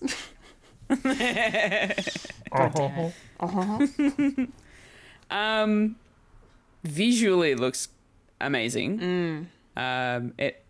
Just the cinematography is going to be great for this particular series. I'm not sure. Like, as I was watching this trailer, I was thinking to myself, I could watch this because it's like it's an era. It's a war piece. It's a different perspective of soldiers. It's not on the ground. It's in the air. They're like, it's a story about pilots. It's different to a lot of the war films that that we've seen come out in the past. But then by the end of it, I was still sort of tossing up whether or not I should watch it or whether or not I will watch it. I don't know. I'm sort of on the fence about this one. I might have to watch the first episode just to see whether or not I would be more inclined to watch the rest of it. So just sort of like give myself a bit of a taste tester as to whether I'm going to enjoy it.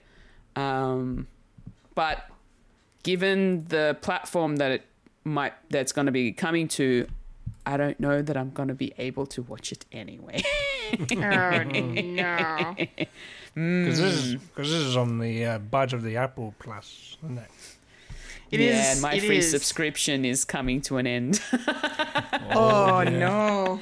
Oh, no. Quickly, watch Ted Lasso. Have a good and a bad time at the same time. Too late. Too late to apologize. Fucking too late. Michael, what did you think of Masters of the Air? It looks great. It looks fantastic. But there comes a time in every man's life where I'm not up to that age yet, but there will come a time where I'll be heavily into World War II shit. And I'm not quite there yet. I'm thinking I'm going to be in my late 40s, maybe. and I'll be just watching constant, like, and just having random trivia, like, at dinner tables. Like, did you know? Did you? That sort of shit. Because you know that meme is like, oh, men always think of the Roman Empire like every day. It's a meme. That doesn't happen. But I can understand why, like the fixation, and because you're questioning your own masculinity, and would you be part of that if you had the chance, one chance, one opportunity, mum spaghetti, and and yeah, just unfortunately, I probably won't be. And now knowing it's going to be on an Apple, on Apple, probably not. So it's going to be on Apple. When, Kendall? When? Well, Masters of the Air is going to be on Apple TV Plus on Australia Day, 26th of January. Oh, okay. Yep. But it's not really Australia Day, is it? The 26th of January. We're not going to get political. Why not? Shut up, Michael. Change the date. Anyway. Yes. Yes, agreed. Anyway, our last trailer. We have 4 trailers this week. Our last trailer is my favourite trailer of the week. And that is for a movie GTA called... 6. Yeah, GTA 6. It's a trailer. When is it coming out? 2025. Can I just say, before I talk about this movie, that I literally my work. I don't know if you were at work, Fulya, when it leaked, but like my work came to a standstill. Like they were like the amount of boys that were paging over the headset, congregating in places in the shop just to watch it. Oh my god, boys. Boys? Boys. Are you sure they are not boys? They are men. They are men. Manly men. Manly men. It was You just... want to play? I was just at my desk, like, you know, doing work, and then, yeah, they were just all hovering around someone's phone. It was very funny to me. No, we didn't have that at Broadmeadows. That's all right. Yeah. Surprisingly, which is a place where a lot of the kids and guys would pick up that game. Yeah. But yes, anyway, let's talk about Good Grief. Good grief. Good Grief. So this is the debut feature of Dan Levy, who, of course, we know and love from Schitt's Creek. So he's directed this movie. He also wrote the script. And I was trying not to cry watching this. Me too. Mostly because, you know, you guys could have seen me cry. Not that it would be the first time you had seen me cry, because, goddamn, Don't cry. I'm a sensitive bitch, but that's fine. Don't cry. If you cry, I cry. I'll cry. I'll cry. Let's put a pin in it. Yes. So, yeah, Good Grief. This looks like a fantastic movie. Just putting that out there. Yeah, it's Emotional roller coaster. You know, Dan Levy's character's married to Luke Evans' character, who then passes away, and it's just him dealing with losing him. And some of the dialogue in this was just, it felt so real. And I loved, like, just from the beginning, that line about how, like, the brain is a muscle, and that's why it's so, like, theory of, like, that's why it's so hard to get over losing someone, is because it's, you know, it's like muscle memory. You expect them to just be there, and you put all this love into this person, and then they're gone, and it's like, where do you put that love, you know? What do you do with it? And it's so hard to deal with. And, yeah, so a lot of it just really resonated. And yeah, and then just like seeing this small friendship group, you know, it's him, it's Ruth Negga and Himesh Patel, and the three of them look like they have incredible chemistry on screen as these lifelong friends, it seems, almost. And yeah, they're helping him get over, losing his husband and processing that. And then, he decides to be like, let's go to Paris, so I can say thank you to you for what you did for me. And and it just seems like a beautiful human story about love and loss and life and friendship and, things that are going to make me cry when I watch this, because I'm definitely watching this. That's for sure. And yeah, just nice. It just looks like a great movie. It just really does. So I hope it's as good as it looks, because this trailer was put together very well. So I'm sure it will be. But yeah, I can't wait to watch this. Fulya, what did you think of Good Grief? I was on the verge of tears when I watched this trailer. So, safe to say I'm definitely going to be watching this because I need a good cry. So,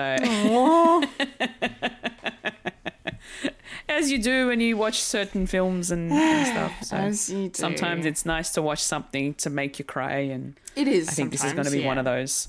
I think so too. Yeah.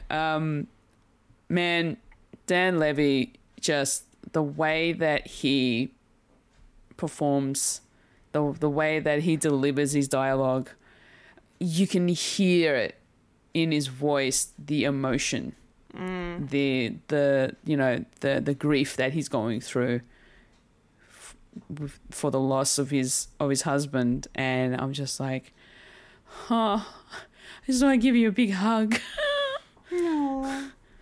It's oh my gosh, it was kind of sort of hard to tell in some points, the way they cut the trailer together, that Luke Evans was the actual husband character. But I was like, I'm pretty sure that's him, because you could sort of tell from his side profile, which is pretty much all we got in the trailer. But yeah, it looks like it's going to be an amazing emotional film. The friendship group that he has, Sophie, Thomas, and those two are there supporting Mark, which is Dan Levy's character. But at the same time, when they're in Paris, the Sophie and Thomas also have their own things that they have to deal with. And that's where Mark is like trying to help them through that and process that for them as well. So I kind of like this. It's definitely something that will resonate with me, especially because of, the friendship groups that I'm a part of. And yeah, it's definitely something that I'm really looking forward to. And I don't want to cry, so just move on.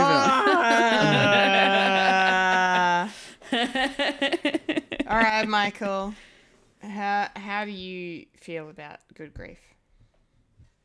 Yeah, this is definitely going to be a bit of a tearjerker, and you need to be in the right mindset. And I don't think I am, so I might put this on the back burner, maybe, to be brutally honest.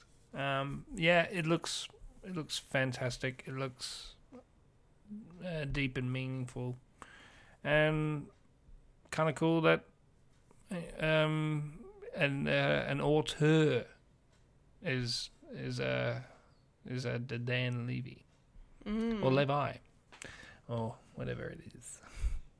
And yeah, just the cast looks stellar, and having the sort of juxtaposition of love and grief at the same time, and a friendship blossoming into something that's something else, which, yeah, it doesn't help if you go to Paris. Yeah, I know. with your best friend, shit's gonna happen. And yeah, it just looks sweet and heart, just full of, yeah. Yeah. I'm gonna cry in osmosis from you guys. Thanks. Sorry. It's all right. Anyway, Anyway, it's good practice to what's going to come up. So I might give it a watch when I'm not as emotional. Mm-hmm. Because December is a bit emotional time at the moment. Because everyone's stressed. It's almost the end of the year. Doesn't help when you got kids that want presents. It's like, okay. Do you want this one? Okay. I'll send a message to Santa. A message to Santa. Yeah. He's like eBay. You put in your order and you get it. In you get. Yes. In you get. So, when is this coming out on Netflix? Yes, it's a Netflix production, and it's coming out very soon, 5th of January. Cool. Once Once we're done crying about this year going away, we can cry about that. Yeah. I am so ready for 2024. Oh, yeah? Yeah?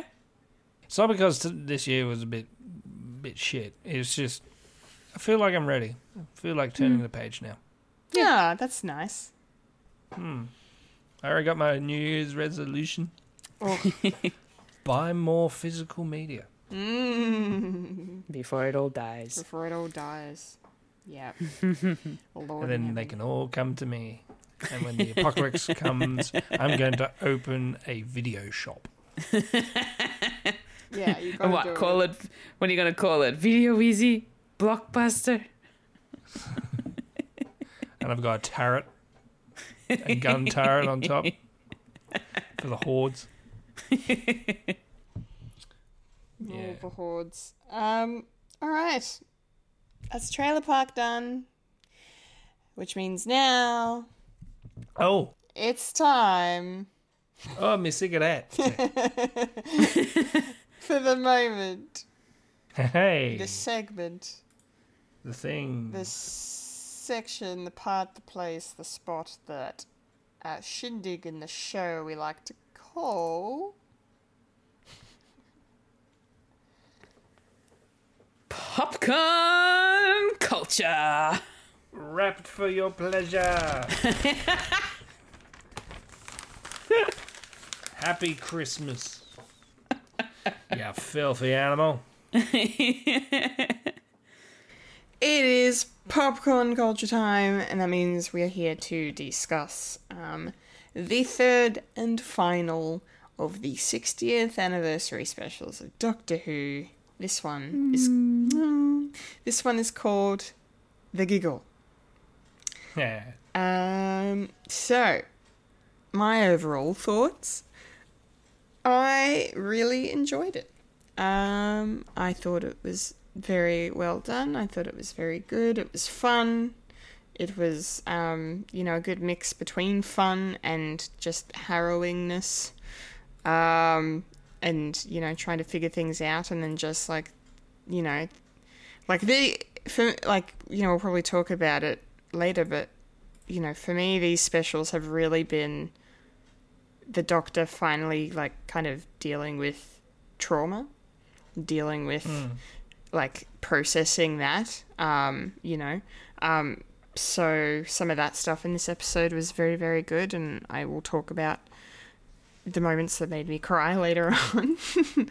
But no, it was fun. It was good. Neil Patrick Harris knocked it out of the park. He was great. Of course, he was great. Expect nothing less from NPH. And yeah, it was so much fun. We got to see Kate Stewart again, and and just yeah, it was a good time. It was a good special. It probably wasn't as like some of the stuff to do with the Doctor's character I really liked, but I think overall as a 60th anniversary special I was expecting a little bit more, but I suppose they put all their cards on the table for the 50th 10 years ago, because that one felt a bit more like, oh, holy shit sort of thing. I don't know if that's just me.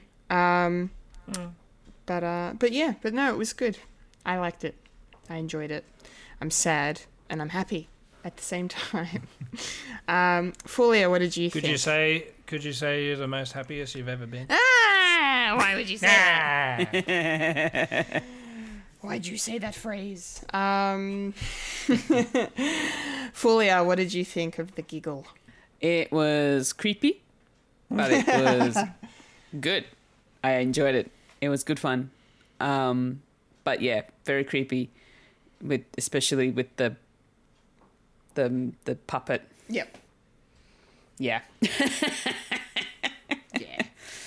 That's what's great about Doctor Who. It can be creepy as hell. Yeah. Probably not as creepy as what last week's episode was. That was a nightmare. That was nightmare fuel last week. It was. This one looked like, just overall, it looked great. The story was really cool. It's interesting that I have to ask Michael about this.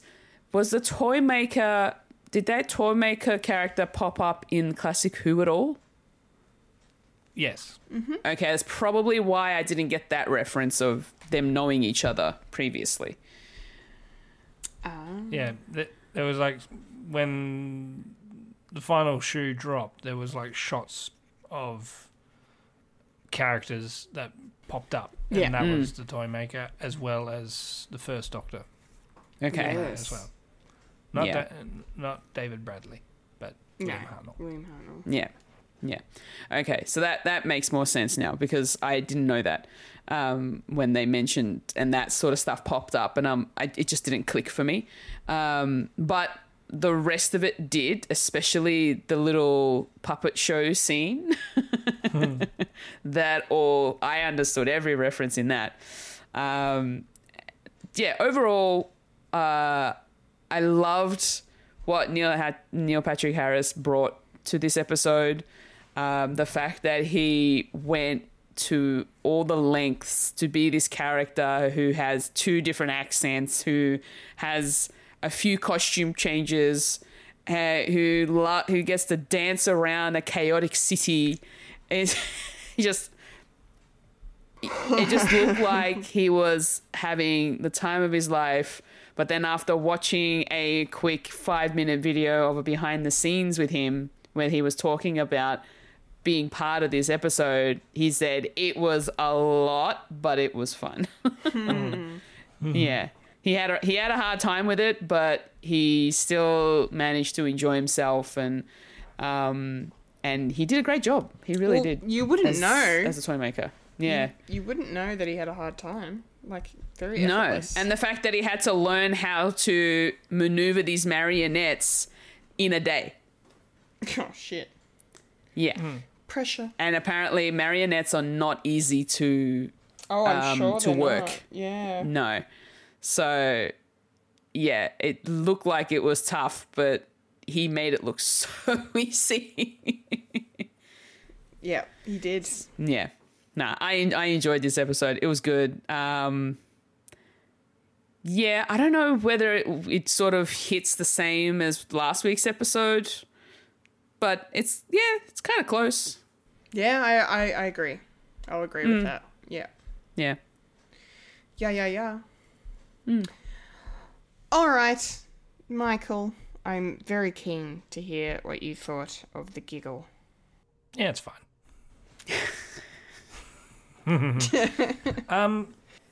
All intents and purposes, I had to sit with it. It's like, yeah, it was good. And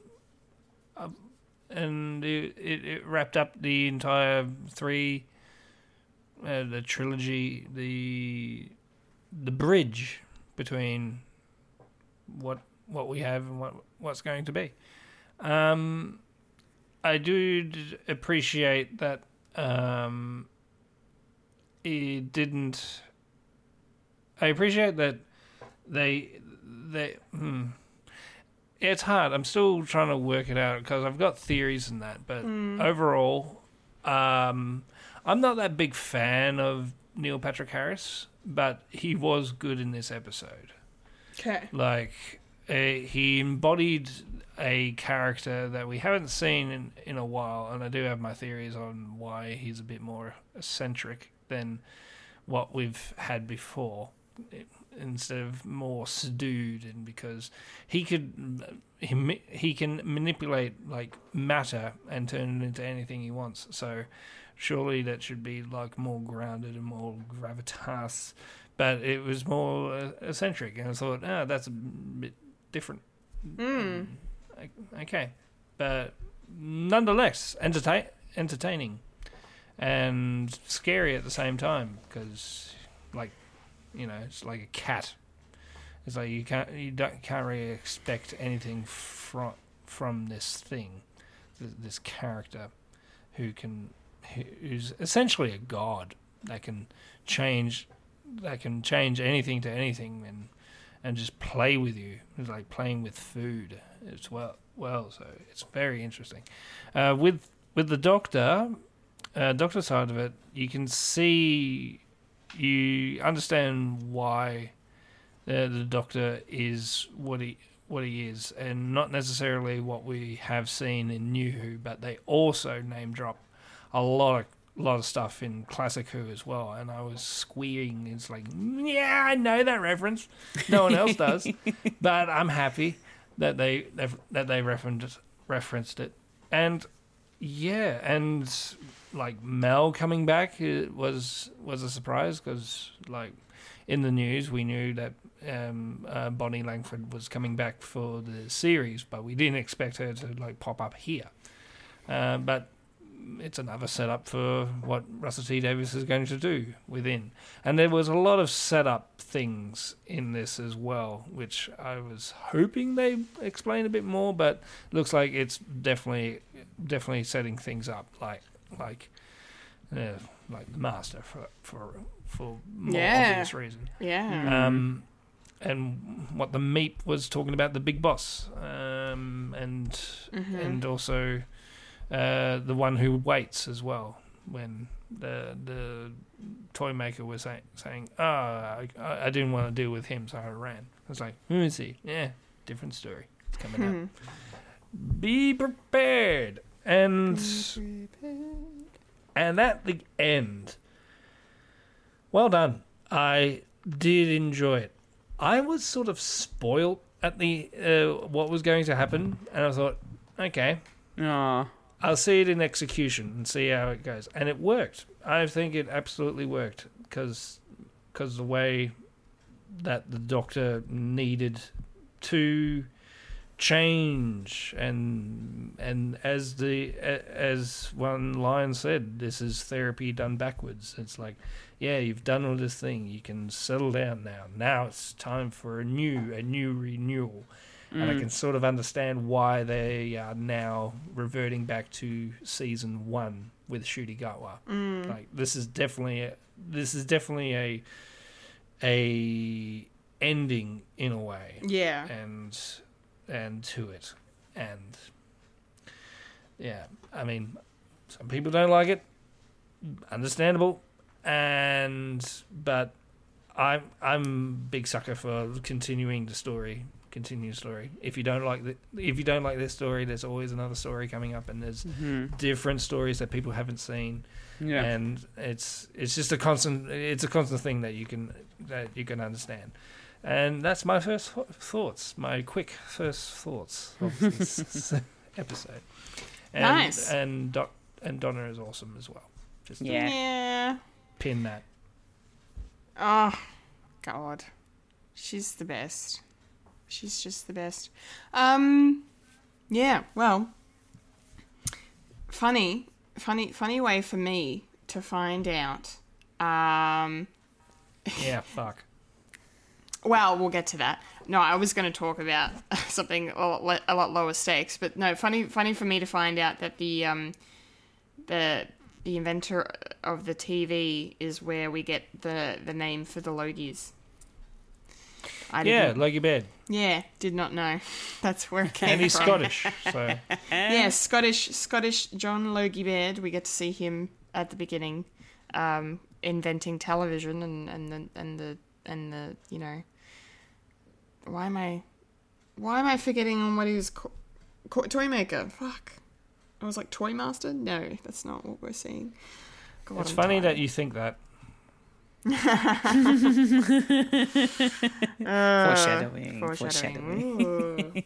But yes, yeah. So the toy maker. I have a lot of questions about him as we talk about him, but just the way he's introduced is very interesting, and I'm so glad that he is doing a fake German accent, like that's part of the character, because I was like, that's a very over the top German accent to be doing.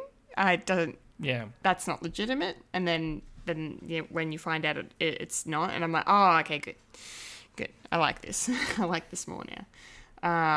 But no, he like just instantly off the bat, I just really liked Neil Patrick Harris. You know, it was a good way to open the show, to see him. You know. It's funny though, for like as much as we got to see him in the trailers wearing that, you know, top hat and suit and everything like that, you only see that for like 30 seconds, not even. It's just dancing in the background.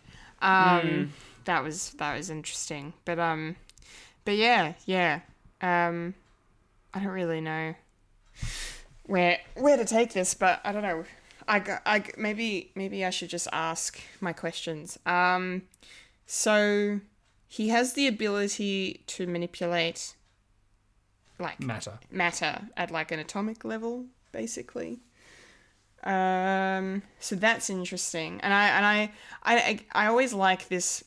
Like this is like I've probably said it before, but one of the things I'm really loving about the Doctor as a character is the fact that he tries to help the bad guys.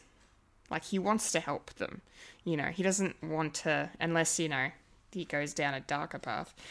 He doesn't want to, like, you know, do anything rash or anything like that. Like, you know, so you get that moment where he's, like, pleading with him to be like, what you can do, you could do some real fucking good in this universe, and look at what you're doing with it.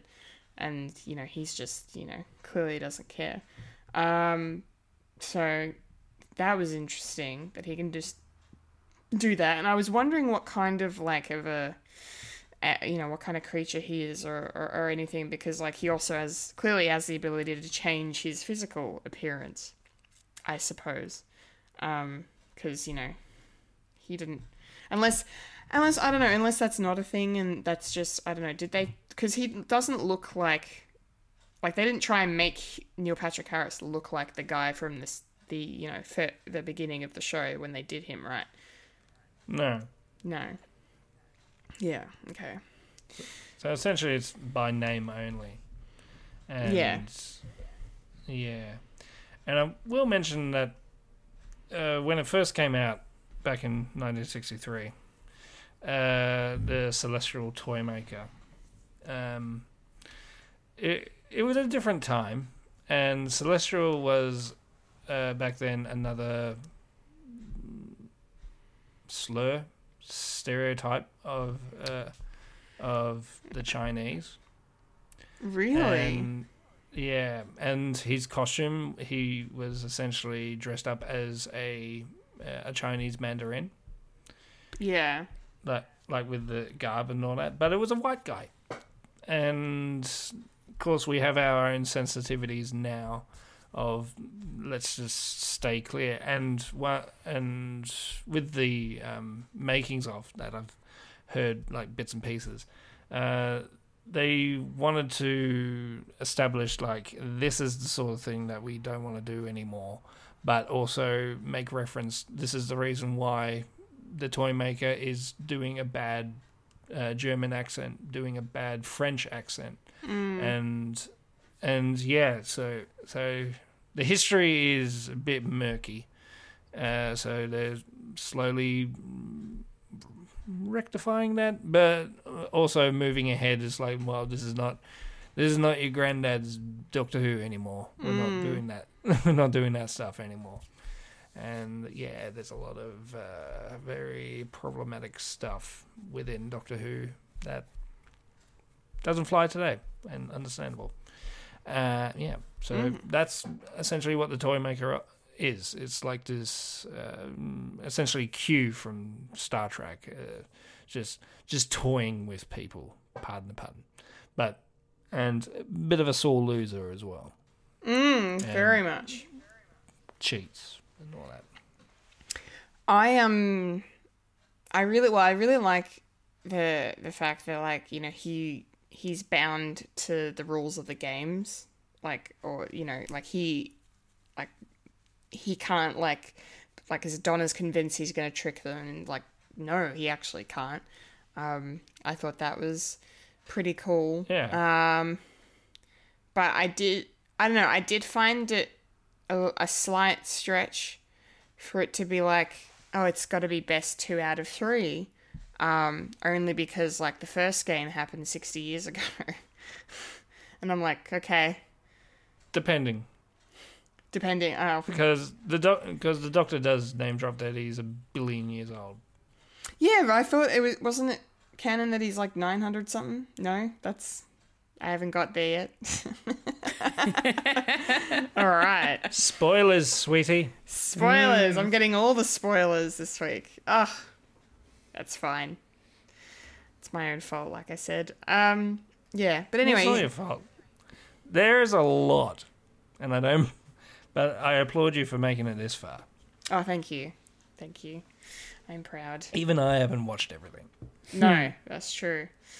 But yeah, Toymaker was, interesting. I was just wondering if he was, like, what kind of alien he was, or what, like, if he's, like, Time Lord adjacent, or just, like, he just feels very OP and doesn't do much with that OP-ness, I suppose, apart from what he just, you know, likes to do playing his game. So I kind of like that as a way to limit him from a writing perspective. Like, you can't, like, he is very OP, but he only plays games.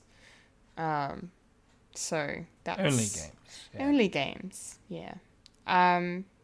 Yes. Anyway, Fulya, what did you think of the Toymaker in this episode? He was an interesting character.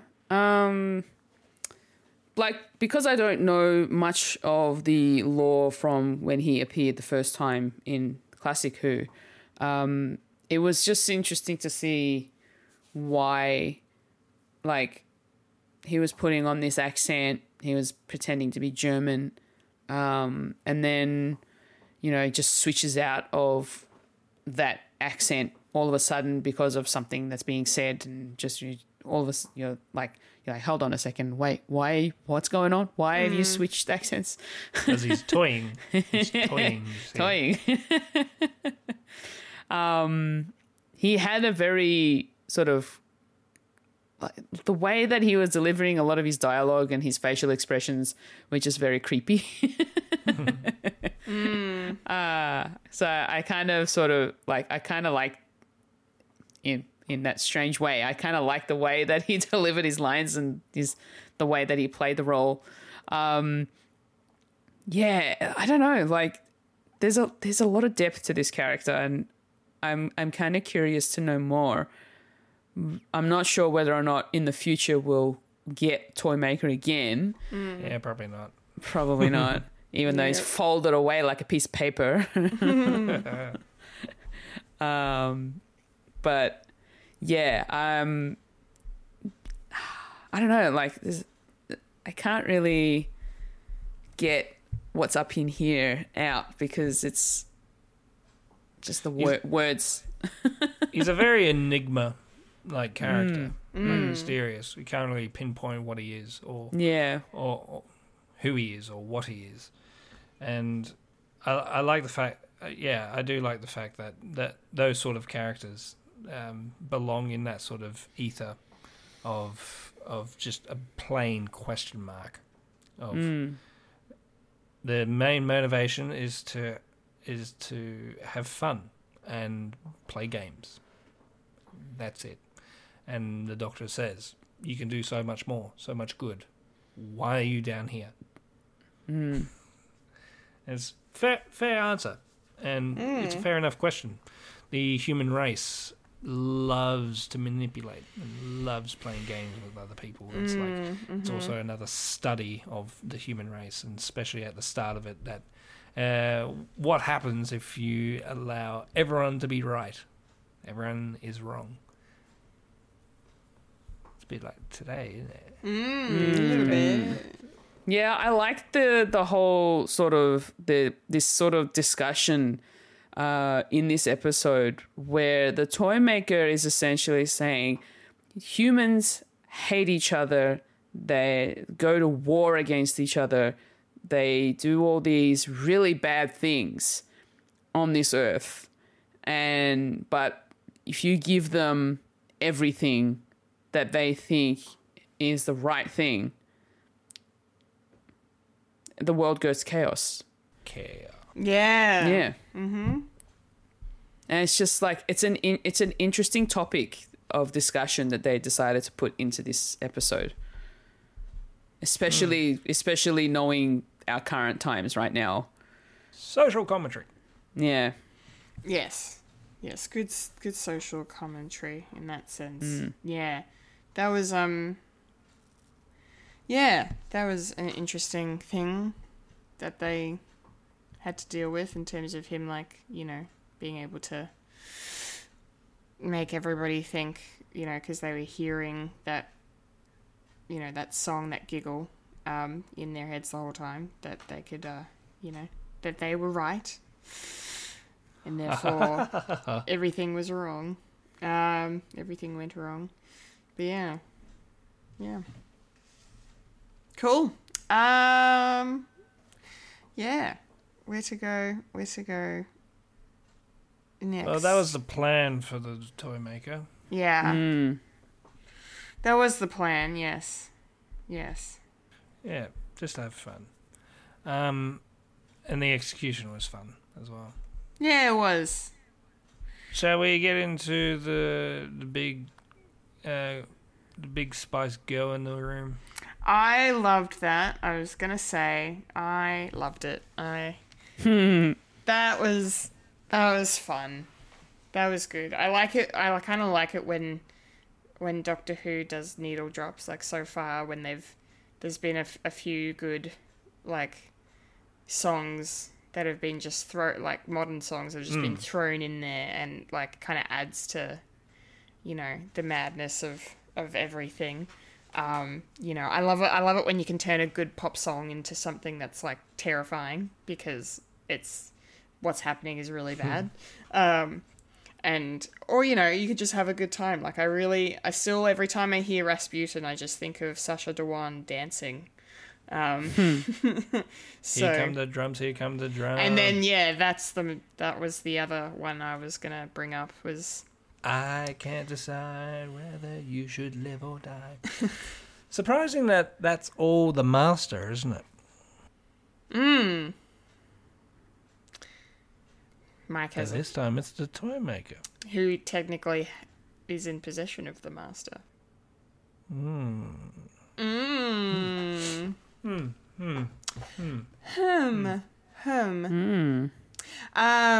Yes, but no, Spice Girls, hell yes, I'm here for it.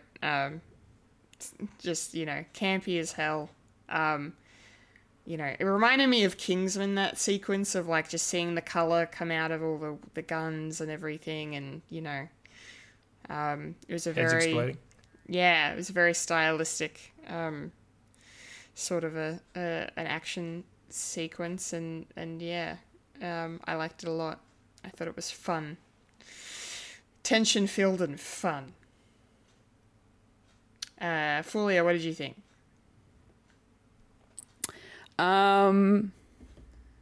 Yeah, that scene was... wow. It was crazy. Oh, it wow. was a lot of fun. And just the music just puts it all together. That's that song, that iconic Spice Girls song. And the dancing with, you know, the toy maker lip syncing to it, and it just looked like he was having a ball, you know? He was having so much fun and he made going. balls. He did. Oh, man. And killed them. And just, and the bullets turning into rose petals and just floating down, and then his, making sort of rose angels with them. American Beauty.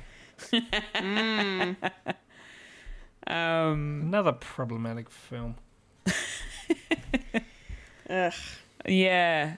I really enjoyed the scene. It was good fun. And then to see that he's the only one that's smiling and everybody else is like freaking out and trying to find a way to stop him. But nothing is working because he keeps manipulating everything and turning it into more fun. And I really like that. So even though it was like intense in terms of like there was tension in the room, but he was trying. But the fact that we had this song going and he's dancing and smiling, that it kind of makes you sort of feel weird about being tense because you're like, is this supposed to be fun or is this supposed to be something else? Like it's hard to get the emotion from your brain to settle on which one to go with. Yeah, it's your unease. Yeah. A nostalgic song that makes you happy and like pump it up. And is put into a scene with an evil character. Yeah. So yeah, it's done before. Yeah, it definitely has been done in a lot of different films and shows. Even in Doctor Who. Yeah. So going back to the well. It's like, Russell, you've already done this before. Because it works. Because it works. I know. Including giving a companion their own version of David Tennant. Spoilers. But there you go. Poor Martha. Doesn't get it. I know. I was scrolling through Tumblr last night through the Doctor Who tag just to see the reactions, and there was one specific post that was like calling out Russell T Davies for being like, and what does Martha get, huh? What does Martha get? Poor Martha. She gets Mickey. She gets Mickey. Traveled the whole fucking world for this, for the Doctor, just to, ensure things would be saved, and she gets Mickey. Nothing wrong. Nada. Nothing wrong with Mickey. She gets diddly squats. Zilch. Noel Clarke is probably not going to come back to Doctor Who. Why do you say that? Allegations. Oh yeah, I forgot about that. Oh no. Well, I'm glad. I'm guessing he's done. Like the last time you see him at the end of season 4, that's the last time you see him. Yeah. Good. Because the fact that I've remembered. Yeah, I was gonna mention it. Thank you. Thank you for not from the start. Because I knew about that, but I forgot about it. So I'm really glad that I forgot that he's not a good dude. God damn it. Not convicted, but still. But still not great. 40 women can't be all wrong. Anyway. Anywho, Mike, did you have any additional thoughts on the Spice Girls extravaganza? I never really liked it. Oh, you didn't like it? Well, I didn't really like Rasputin version. I don't like. Oh. It's like sure, do weird needle drops, fine. It's just I could take them or leave them. Yeah. Even with Britney Spears' Toxic in End of the World, it's like. Yeah, that took me out of it a bit. That song. Yeah, it's like I understand you can do it, but come on. Yeah. I need more reasons. More reasons. Yeah. More reasons. More raisins. More raisins. I need more raisins. More raisins. To keep it regular. Where should we go from here? Well, I mean, I think I'll just, have a brief mention of the fact that, I had some big spoilers. Oopsies. That I wasn't expecting to have spoiled, but you know, it's a 60th anniversary special, so they're going to mention previous things. It was a very effective scene, that scene where he's like going through and just basically shoving in the Doctor's face, look what's happened to all your past companions. How many of them have ended up dead, or displaced or whatever. Like, you know, they haven't... Sort of a slight against Moffat, but there you go. Oh, yeah, well, because, yeah, he mentioned the companions after Donna, what happened to them, and yeah, they were all... he only mentioned Moffat. He didn't mention any of 13's companions at all, which I found interesting. But then again, nothing bad really happened to them. No, right? they didn't. Nothing bad happened to them. No. But yeah, full disclosure, I will say I knew about Amy. I know what happens to her. So that's already, because that was spoiled for me, courtesy of Tumblr many moons ago. And I obviously knew, you know, Clara and Bill leave the show at some point, but I didn't know how they left. And I think I'm trying to remember if I maybe knew, because like the whole thing about she's stuck in a minute, I think I knew about that. I think maybe that sounds familiar. The second before she dies. Maybe I think maybe I knew that too, but I didn't know about Bill. So that was... Oh, shit. That doesn't sound like I'm going to have a good time with that. So I've got that to look forward to. It's very wonderfully. That is good. But yeah. Yet another...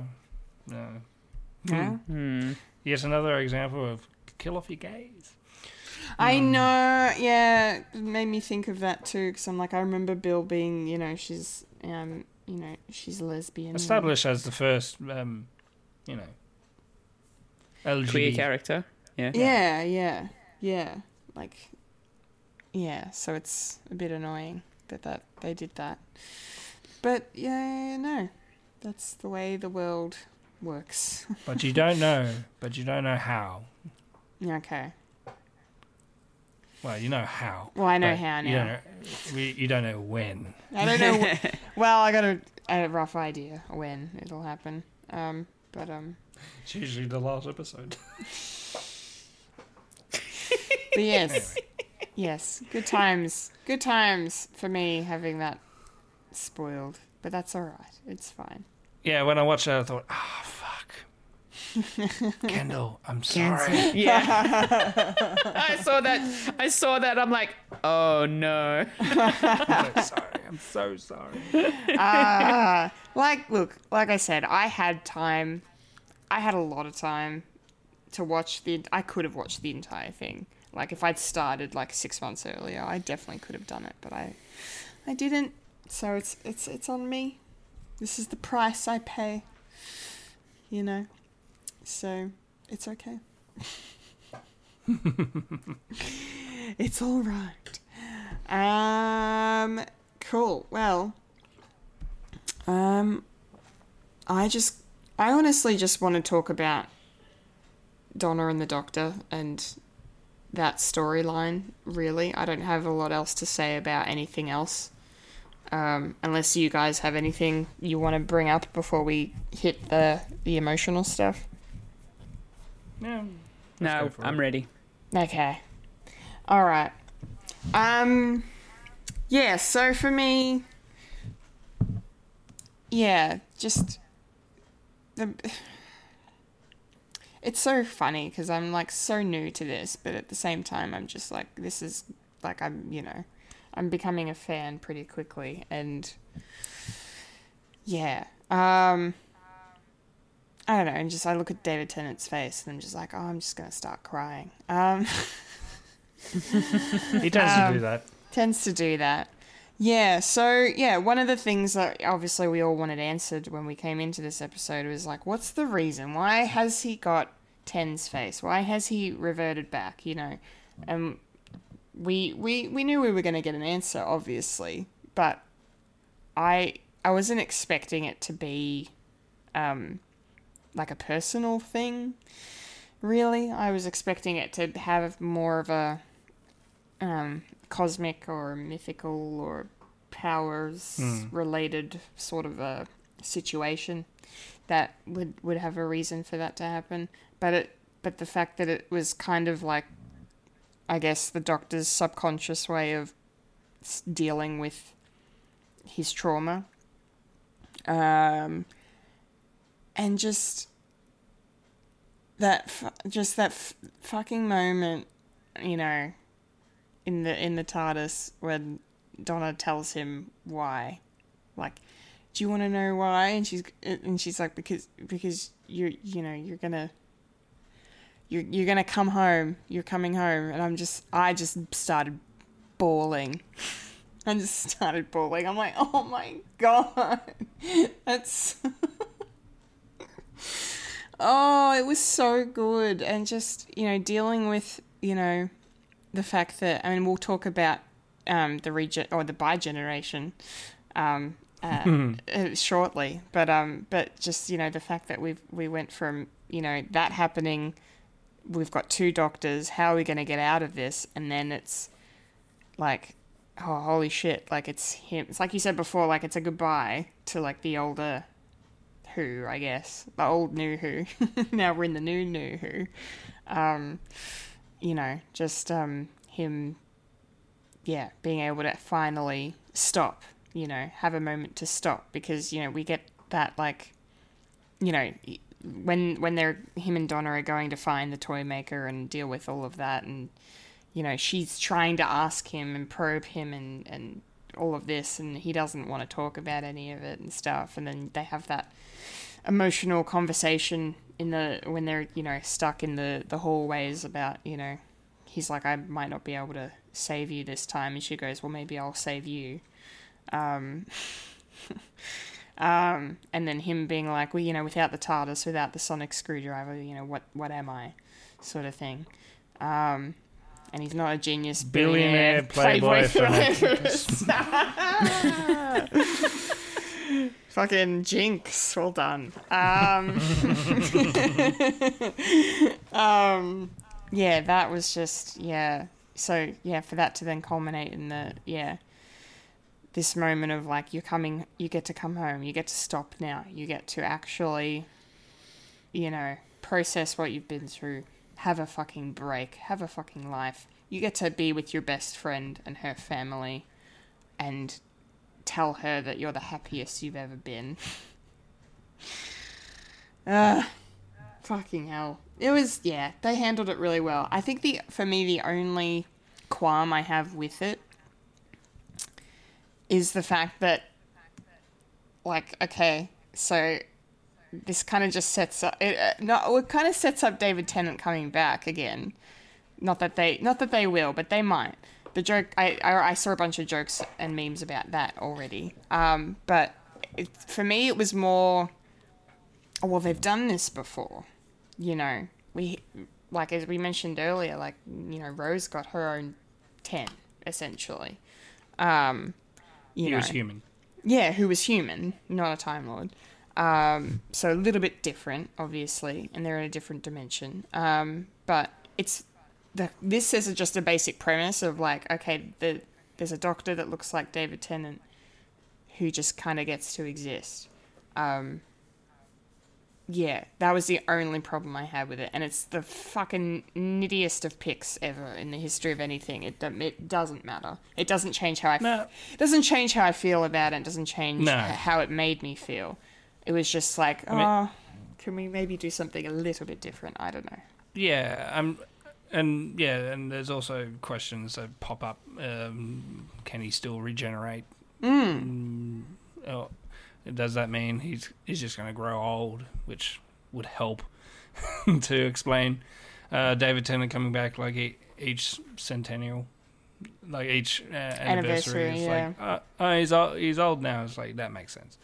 And then we can have a multi-doctor story without being a multi-doctor story, just like this episode. Yeah, because the other thing with it too, and this was actually a bigger gripe for me with it was the fact that he got to even have his own TARDIS. So it's like, but I felt for me that took away from the whole, you rest now, like you live now, you can have your life, you don't have to like, you know, stop. And even he says like, I think he says at one point, it's like, how am I gonna do this, you know, whatever. But there's a TARDIS like right there in Donna's backyard. It's like he could just fuck off if he wanted. Yeah. Like I just that kind of undid it a little for me. The fact that he has his own TARDIS. So, but I don't know. That's a fugitive doctor. I kind of feel like that extra TARDIS to me just sort of made it as if it was like a caravan for like that's where he's going to be sleeping. That's his his apartment essentially. Yeah. That's kind of how I took it. Okay. He's subletting. Subletting. That's great. He's got power. He doesn't need to take anyone else's power. No. You need solar power. But yeah, that was... I will mention... Yes, please. That Russell T has sort of hinted that the reason why there's 2 TARDISes may come to play later on. Okay, good. So he may have... He probably does have plans for that. Okay, that's good. Just like Mel coming back, he has plans for Mel to be in the new season, Okay. just to sprinkle some new stuff in. Yeah, yeah. And apparently that's one of them. So Okay, I'm on board with that. I have a theory. Yes. And this is the first time I'm having a Doctor Who theory. Ooh. Go. I feel like by the end of this upcoming season with Ncuti Gatwa, or maybe by the end of his run as the Doctor, that we're going to come across David Tennant's Doctor again, and Ncuti Gatwa's Doctor is going to have some issue going on with him, and they're going to have to come back together as one again, potentially. I have heard that. That there's going to be like a grandfather paradox happening. And Ncuti, the generation was essentially let me get this right. The 14th Doctor pulling the 15th out of a timeline, and essentially at the end of either this season coming in or later on, there's going to be a full circle in how they're going to combine back. Yeah. Okay. When the Doctor is, you know, got over his billion-year lifespan of absolute terror and horror and sadness, and having and probably he's probably going to call it intervention, and it's going to get coming back together. So I have heard that, and I'm still in an airing if I like it. Yeah, but I've heard that. So. Yeah, they've got to do that. If they're going to do that, it has to be in a way that doesn't entirely undo what's happened here with saying goodbye to 14. We can't undo that because we're already on tenterhooks with that as it is. But it's fine. Fulya, how did you react to, you know, all of everything I just reacted to?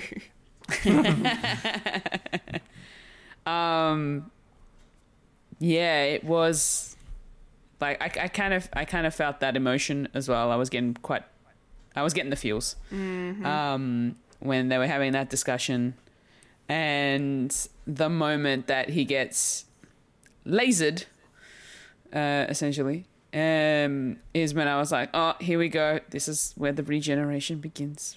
But then the whole thing with the bi-generation thing happened, and the fact, just it was like this really nice sort of warm, fuzzy feeling that I had, the fact that he got the opportunity to just sit down, have a lunch and tell his stories to his family, his new family. The fact that he got to just be with people that gets him and doesn't treat him differently. And it just made me feel all of the goodness inside. Yeah. Yeah. Good. What were you going to say, Michael? The story that he told is sort of a reference to what the third Doctor said in his first episode. That he was having a look at himself in the mirror. It's like, I like these eyebrows. and he names dropped the same place. And says, this is how they can communicate with their eyebrows. So I got that reference. I didn't, but it was funny. and also, yeah, what I said at the start, where he said it feels different this time, is what David Tennant's father-in-law said at the end of his regeneration. Oh, really? Of the fifth Doctor into the Sixth Doctor. Mm-hmm. It feels different this time because he was poisoned, and that poison sort of led into the Sixth Doctor, and that's how he went a bit crazy. Yeah. And try to strangle his companion. Oh, that's good. Yeah. There's a lot of reasons why people didn't like the Sixth Doctor, and that was probably one of them. Yeah. Okay. Yeah, I think, like I said before, the fact that you still get to see the second TARDIS in the backyard, like, to me, I didn't think about the fact that they'd be traveling off. Well, he could, if he really wanted to. Maybe more so for the fact that it's just for his housing purposes. Yeah. Apparently he went to Mars with Rose, and he went to, New York with Mel in that conversation. Mm-hmm. There you go. It's just transport. So it can travel through space, but we don't know if it travels through time. Unless they did say New York during some time. I can't remember. Yeah, I don't know. I've only watched it twice. I've only watched it once. Call yourself a Whovian. I don't. I'm a new Whovian. What? You don't watch it once? I watch everything. Well, actually, technically, I'm coming through my second run, so. There you go. But I do want to rewatch this particular episode again, only because I'm not ready to say goodbye to David Tennant either. What do you mean? He's coming back. You got Good Omens 3, maybe. No, in Doctor Who. Isn't that weird that David Tennant in both shows this year, where he's stuck on Earth and his other guy is up in heaven, space, time, twice.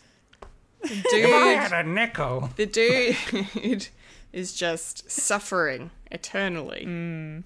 He's just. Oh my god. Yeah.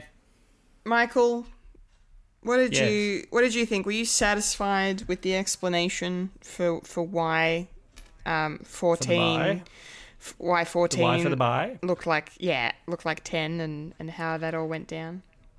I did. The feels. I did. Cuz it has been a lot. It's been 60 years. And I love the fact that they also threw in a couple of references from classic Who as well. Like, I was beside myself when they mentioned the gods of Ragnarok, which is the greatest. It is an episode with the Seventh Doctor who had to perform in front of these gods, and if you could not perform anymore, they kill you. So, and it showcased like Sylvester McCoy's like natural talent of actually entertaining, so they threw that in. It was great.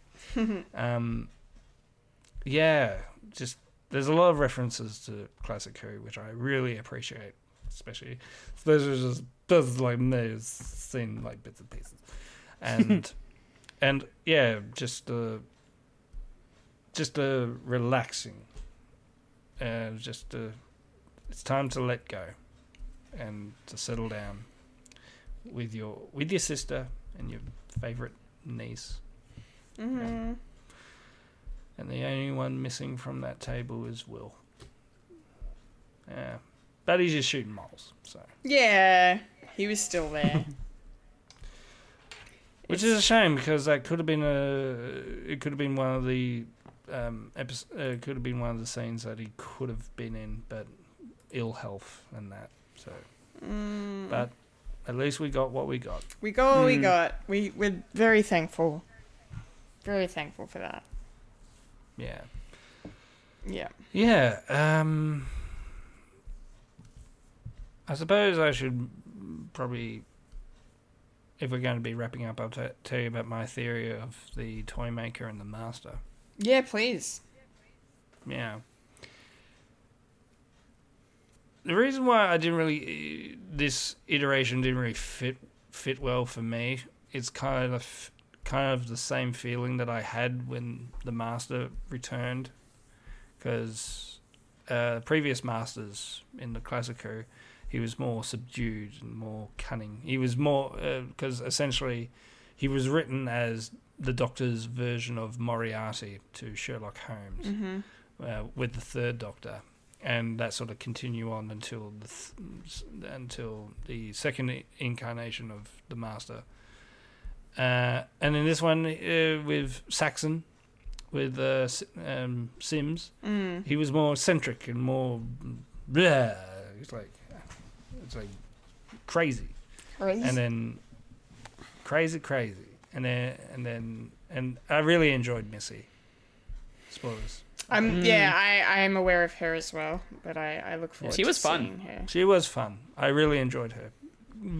Like, more subdued, but still got something there, something wrong. Psychotic. And then Edouard, yeah, Sasha, always good. I mean, it's like back to the crazy zany thing. It's like, okay, we're doing this. Okay, fine. Okay, this is the Master now. And then Rasputin is like, god damn it. It's like, wow. So the Master traveled back in time to invent Rasputin, as well as lay a plan that had Cybermen and Daleks to work together, even though we've seen that the first time they saw each other, they couldn't. But the Master did it. Okay. No explanation. Okay. It's fine. So, but with the reintroduction of the toy maker was sort of the same. And then he did the thing with, he played with the Master, and now his essence is in a gold tooth. And we get the little thing at the end of a hand grabbing, like we saw with the ring, all the way back when. So, similarities. I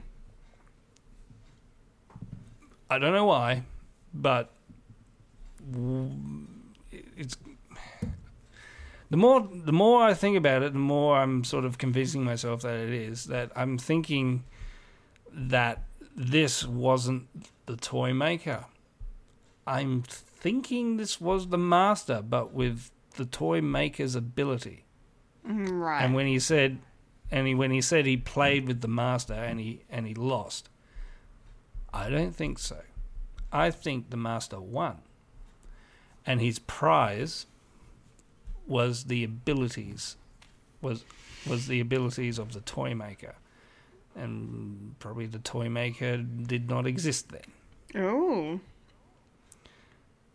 This is sort of in my head. So I'm thinking Neil Patrick Harris didn't play the toy maker. He played the master. Yeah, okay.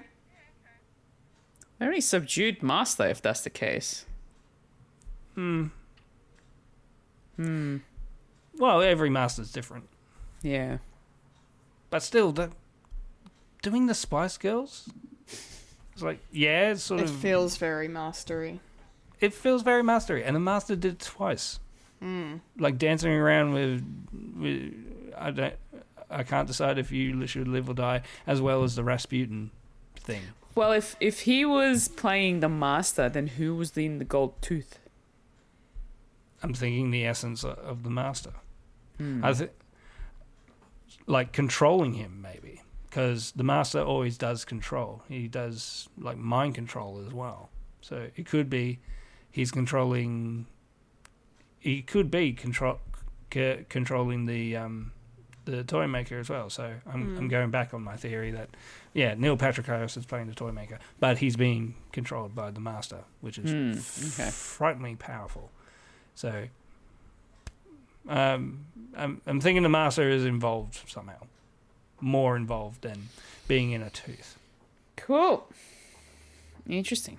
Okay. So we're going to see the master coming up in the next season or so, maybe. That or the big boss or the one who waits. So there's 3 at the moment. So there's going to be the master, the one who waits, which I'm thinking is going to be Omega. That's my headcanon. And what did I say? Yeah, and the big boss, which was a character was a AI character in one episode in Classic Who.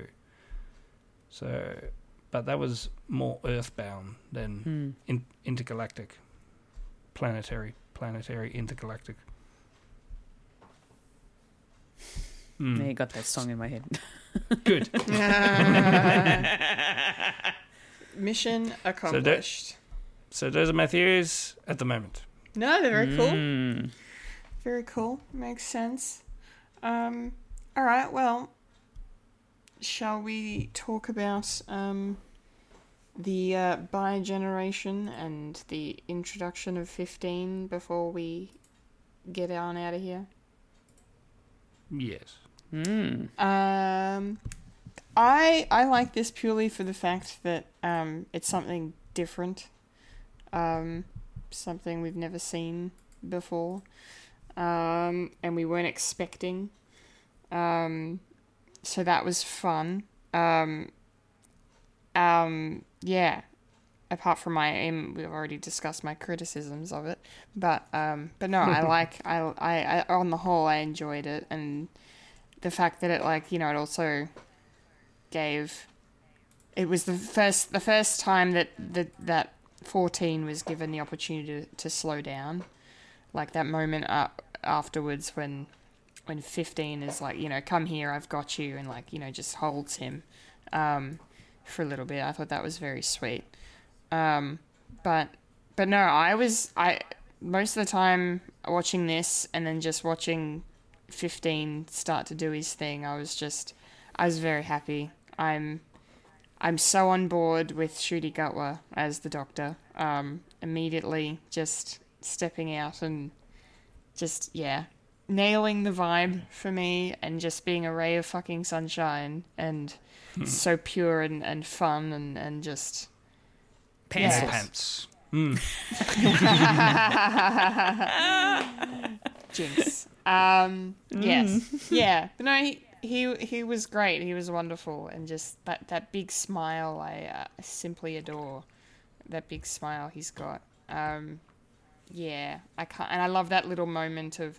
It felt a little on the nose, but it was nice still. Like that moment when Mel's talking about him being. He's like, "You're beautiful," That was lovely. Yeah. No, I can't. I'm very looking forward to him and what he's going to bring to the table, because yeah, this was a stellar debut for the 15th Doctor. I thought. I really yeah. Perfect. They seem to be very good at casting in this show. Very, very good at casting. Fulya, what did you make of the bi-generation and the introduction of 15?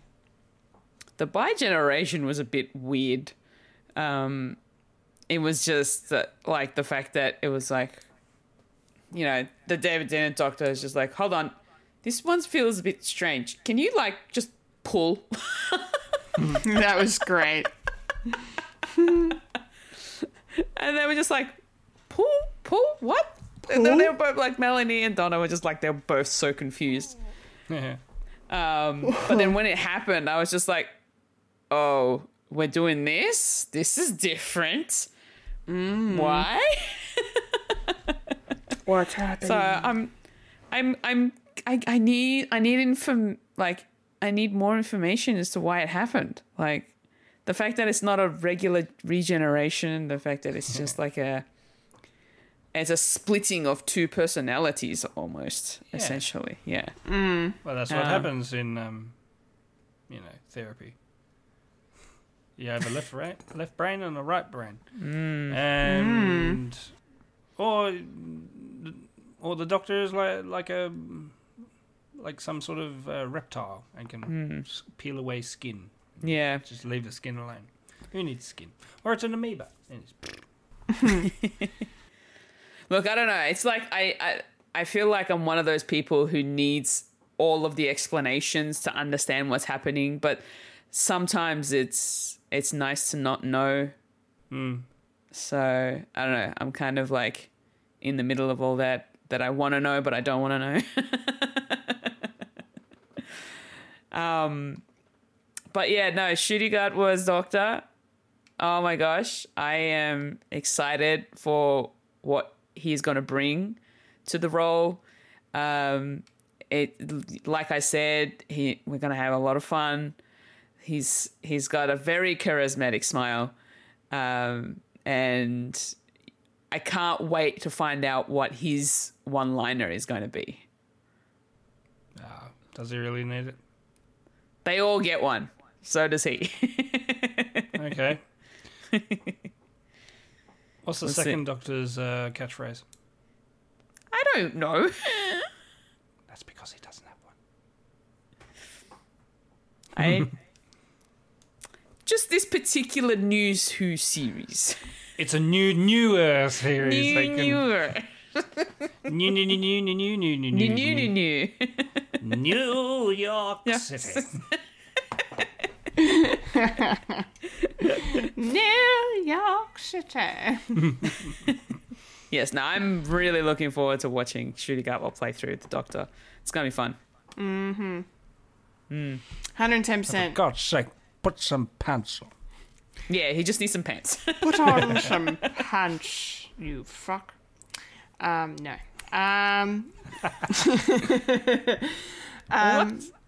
What? I'm tired and I need to pee, so we need to wrap this up. Michael. Okay. Please do not rush on my account, but I would love sort of said to hear. pieces. Yeah, bits and pieces. But yeah, what did you think of the bi-generation and Shudigat was debut? Yeah, I got spoiled. My own fault. But No. But out of with the execution, it worked for me. I mean, I love the fact that there's all the generations are sort of different and weird. Like with the first Doctor into the second Doctor, it wasn't called regeneration; it was renewal, and they didn't know what was going to happen, so it was weird. One of the weirdest ones was the fourth Doctor into the fifth Doctor. There was a character like in the background. It's like named the Watcher, and he was like covered in like plaster of Paris, and like it's like a white omen coming in, and the Watcher sort of combines with the fourth Doctor, and they become the fifth Doctor. That hasn't never been explained, so. So I'm more than happy of something new and weird and different. Like everything that we've seen in New Who, that it was just basically regeneration in the TARDIS, and that was it from each one, and except for Jodie, who stepped outside of the TARDIS, so that was new. Thank you. And this one is completely new by generation, and it makes new stories, new who now, and where the story takes place, we don't know, and that's the beauty of Doctor Who. It just keeps on going, and if they're going to make David Tennant just sit by the wayside and not deal with him, there's always Big Finish to pick it up. Because this is true. David Tennant now does audio adventures now as the 10th Doctor, and possibly for the 14th Doctor. And I can't wait for the day that they're going to release a multi-Doctor story between the 10th and the 14th. Yes. Can you imagine? That we need that to happen. Yes. Yes. With Ncuti Gatwa, I love his introduction. The playfulness, the brightness coming from him, including consoling himself. Good therapy there, like an older sibling, like taking care of the younger generation, because he's younger by a couple of seconds, and yeah, I can't wait for Ncuti Gatwa. Like, ever since I've only seen the first episode of Sex Education, and even from that, I knew he was something special. So I can't wait for what they bring to Doctor Who now, because I'm invested again. I'm enjoying. I can't wait for the next one. I'm not dreading like I am with Jodie. I'm sorry, Jodie, but you got dealt those cards, but you were fantastic as well. Yes. And I just love your I don't know. I just love her last line. It was just so Jodie. Right, the tag you're it. Tag you're it. Yeah. So it was the perfect line to go out on, and can't wait to see what happens with her, and hopefully meet her next year, maybe. Yeah, she's coming to Supernova. I was gonna say Armageddon, because I'm an old fuck. Yeah. Yeah, I remember those days. And overall, I give this a 9 out of 10. A 9 out of 10, eh? Yeah, just for my excitement. Great. Excellent. Well, I don't have anything else to say. Does anyone else have anything they need to vent out? No, I need to pee too. Yes, great. So I need to vent my spleen and bladder. Yes, time for that. All right. Well, that'll do it. That is our epic podcast. What a way to finish the year. Popcorn Culture's done. Our thoughts on the final 60th anniversary special, The Giggle. Hope you guys enjoyed our thoughts on that. Thank you for tuning in throughout the year. This is our last episode for 2023. We are officially on holiday break, but we will be reconvening to discuss the Christmas special of Doctor Who in a couple of weeks. So it's only going to be a short break, but we'll be back to discuss that, and looking forward to it. And then we're into 2024. Woo. My year. Yeah, Michael's year. Hell yes. Every year is my year. Every year is your year. Make it your year. Make it your year. But yes, everyone. When's your birthday? 22nd of February. Which year? Every year. Amazing. Yes, well, on that note, yes, everyone have a safe holiday season. Have a great time doing whatever it is you're doing. Be awesome. Spend time with family and friends. Yes. Yes, stay safe. And stay safe, yes. And thank you for... Recharge those batteries. If you have taken the time to listen to us or watch us in 2023, we appreciate it very much. So thank you. Yeah. Much love. Much love. Okay, all right, let's get out of here, shall we? And... That. That Was a podcast? was a podcast called Friend. Remember to follow us on Facebook, Instagram, and the social media platform that used to be called Twitter for the latest great content. If you'd like to listen to Fred the Alien, you can find us on SoundCloud, Spotify, Apple Podcasts. If you'd like to watch Fred the Alien, you can head over to youtube.com/Fred the Alien Productions. And if you're watching us right now over on the Twitch side of things, please give us a follow, twitch.tv/Fred the Alien Twitch. And if you're over on YouTube, make sure to hit the subscribe button, like our videos, leave comments, all that jazz, share our content to the world. Yeah. And There'll be more. there's going to be lots more. I've been a Kendall Richardson. I've been a Fulya Kataramaja. And I'm the bi-generational Michael Lister. Oh. And I'm more pan. Than that. If I was ever part of the ABC, notoriety, probably pan. Yes. yes. And you just experienced a podcast called Friend. Remember to eat beef. Remember, Freddy's rebooted. Loki's living alone. The Doctor is by. And Merry Christmas and Happy New Year.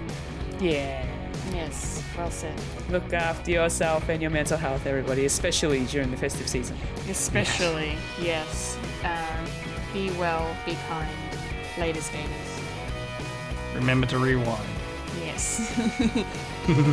And See